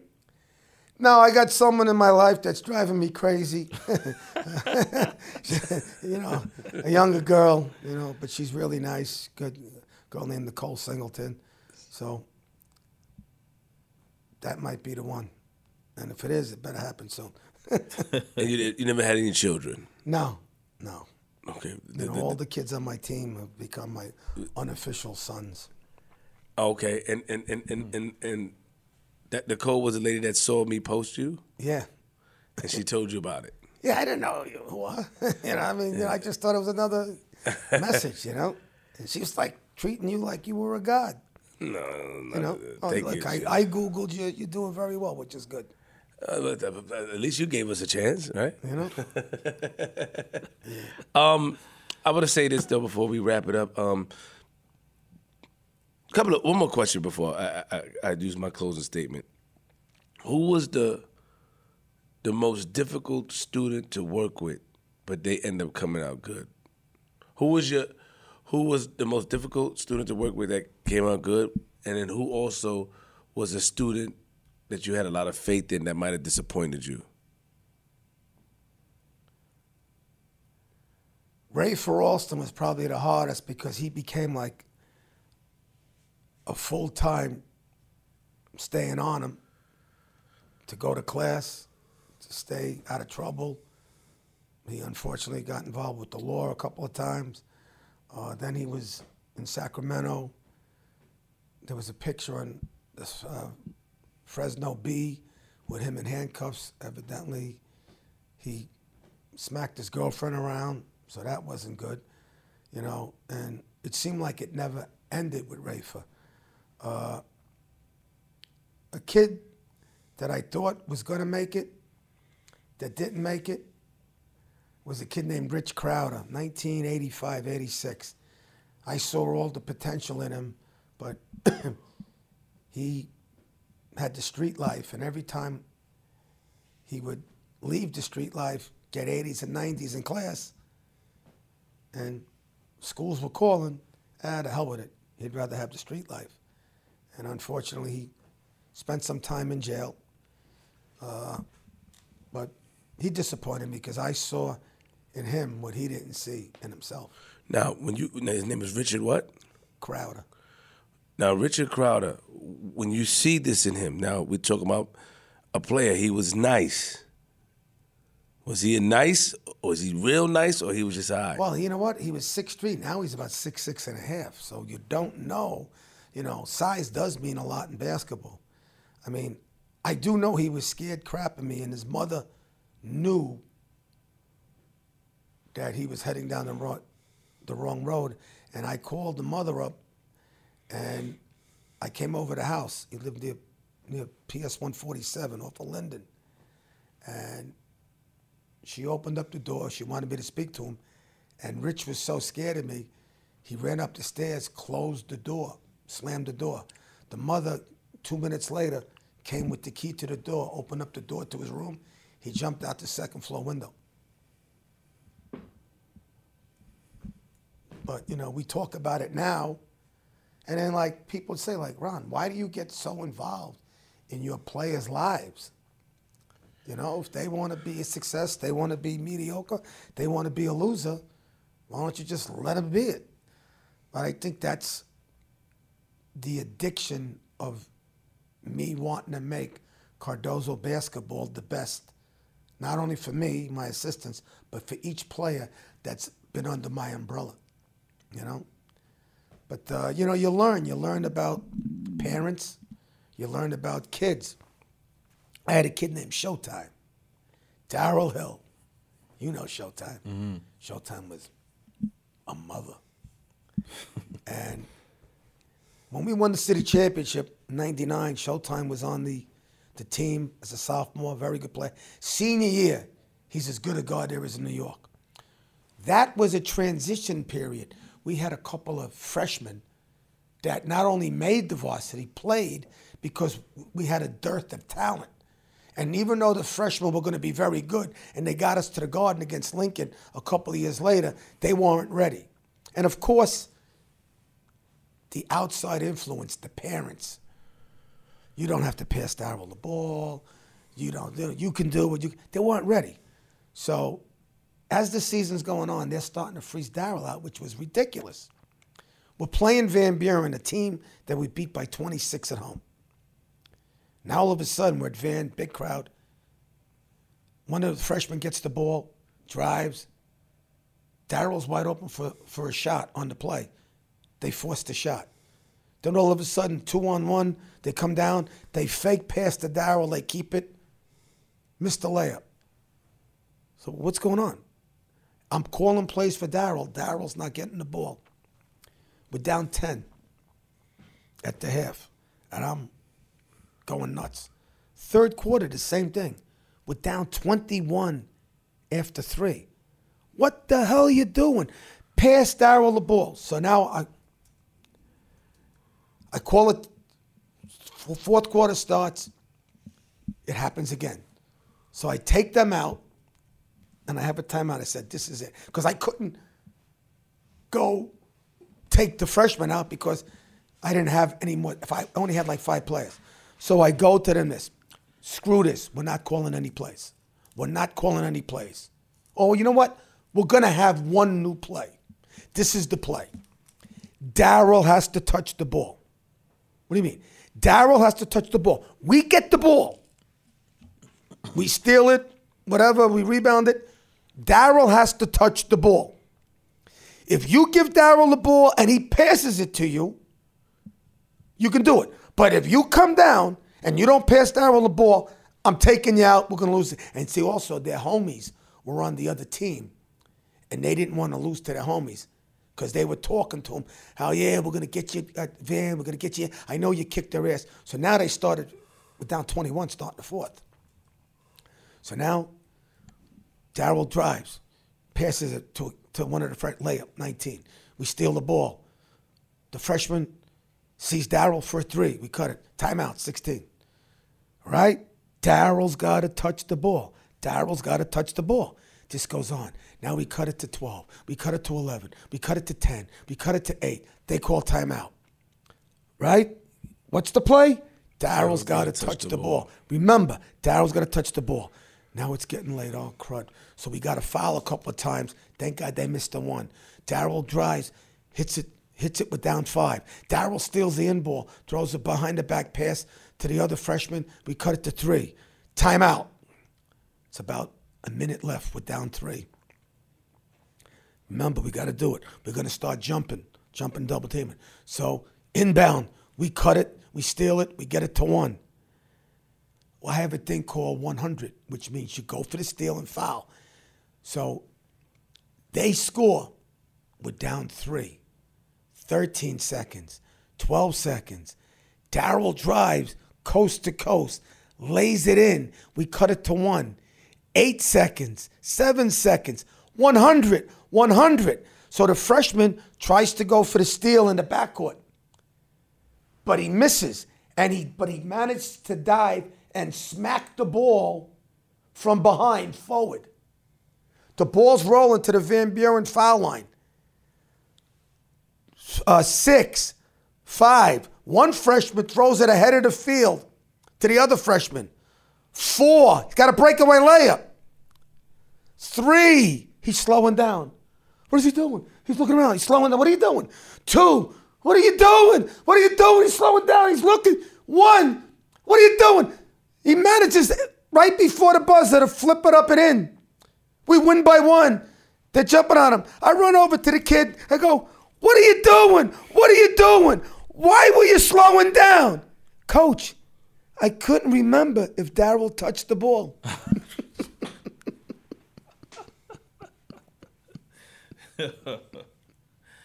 That's dedication to, his loyalty to the coach. If I was on that team, I would have passed him something else. No, G, no, he don't deserve it. I would have passed him something else. He don't deserve it now, G. I would have just took the third. G, don't do it. He cool, man. No, I mean, he cool, but no, G, he cool, though. He is cool. I would have passed him that. I would have G. That's crazy. In the middle of the He is cool. You cool, man. How is that part? Like, I'm going to the rack. I think that I don't care if you touch the ball or not. Yeah, but you know what? That just shows you kids, unfortunately. Yeah. Who's Royal Tivy? Royal Ivy. Ivy, yeah. Yeah, Royal Ivy. He's played for me. He was with Showtime. He played in the NBA. He's now assistant coach of the Brooklyn Nets. Oh, Royal Ivy. Yeah, that's the kid I told you about. That maybe. Oh, he was on the Sixers. He was on the Sixers, Atlanta, Milwaukee. He was assistant coach of the Knicks last year, or 2 years ago. Now he's with the Nets. Why he has a T in his name? No, it's not. Well, maybe on his Instagram page, it's Yeah. Tivy, whatever. Ryan Williams, special effects. Oh, man. He jumped like he was on a trampoline. You offered him $100 to try to break the... Right. in the Ryan, garden. the idiot. You offered him $100. I offered him $100. No, break the here's what I glass. told him. He was in the dunk contest of the Nike Super 6. So I said, Ryan, if you break the backboard at the Garden, you shatter the backboard, I'll give you $100 on the spot. So practicing for the Nike Super 6, he shatters and breaks the backboard in our gym and wanted on. I said, not in our gym, you schmuck. And Dozo? Yeah. Oh, wow. Oh, man. Shout out to my man, Ryan. Yeah. How did he break it? I don't know. I wasn't there. I just heard about it. I thought How he they break the glass, he said. He just, because if you ever go Ryan Special Effects Williams, he was as good a dunker in the last 50 years in New York. There were 2 Shaquille O'Neal dunk contests for $50,000. He won both of them. He was on the N1 mixtape tour. Facts. And That's when they had the ball up. he got 6 or 8 stitches on his head. His head hit the rim. So in order to break the back, it's strength to break the. Yes. I thought they fined you too at one point, right? They Well, I mean, but you break it, and at Madison Square Garden they have 5 or 6 extra backboard. the- So you yeah. break one, you wheel it right in. 10 minutes later, it's up. But in Cardozo, it took us 2.5 weeks to get it fixed. Okay, got you. Well, Coach, is there anything that you want to say that we missed out before we exit out of here? No, I had a great time. We- Glad you reached out. 3 hours, right? You know? Is it 3 hours? I thought it was going to be at 2. Yeah. We had a good time. I got to know you. Hopefully you give me your cell number. We keep in contact. Of course. So. I'm going to be honest. Oh, you're gonna be dishonest. So other times you're dishonest? Yeah. Right. So, the interview, we put it out, some people may not be too happy. Who won't like it? I don't know. You're just an honest guy. All right. So if it's somebody from the Knicks who's not with the Knicks anymore, they're not gonna hire me. They're not hiring me anyway. All right? What are you gonna do? If I decide to buy a ticket to go to a Knicks game, you're gonna have security and not let me in?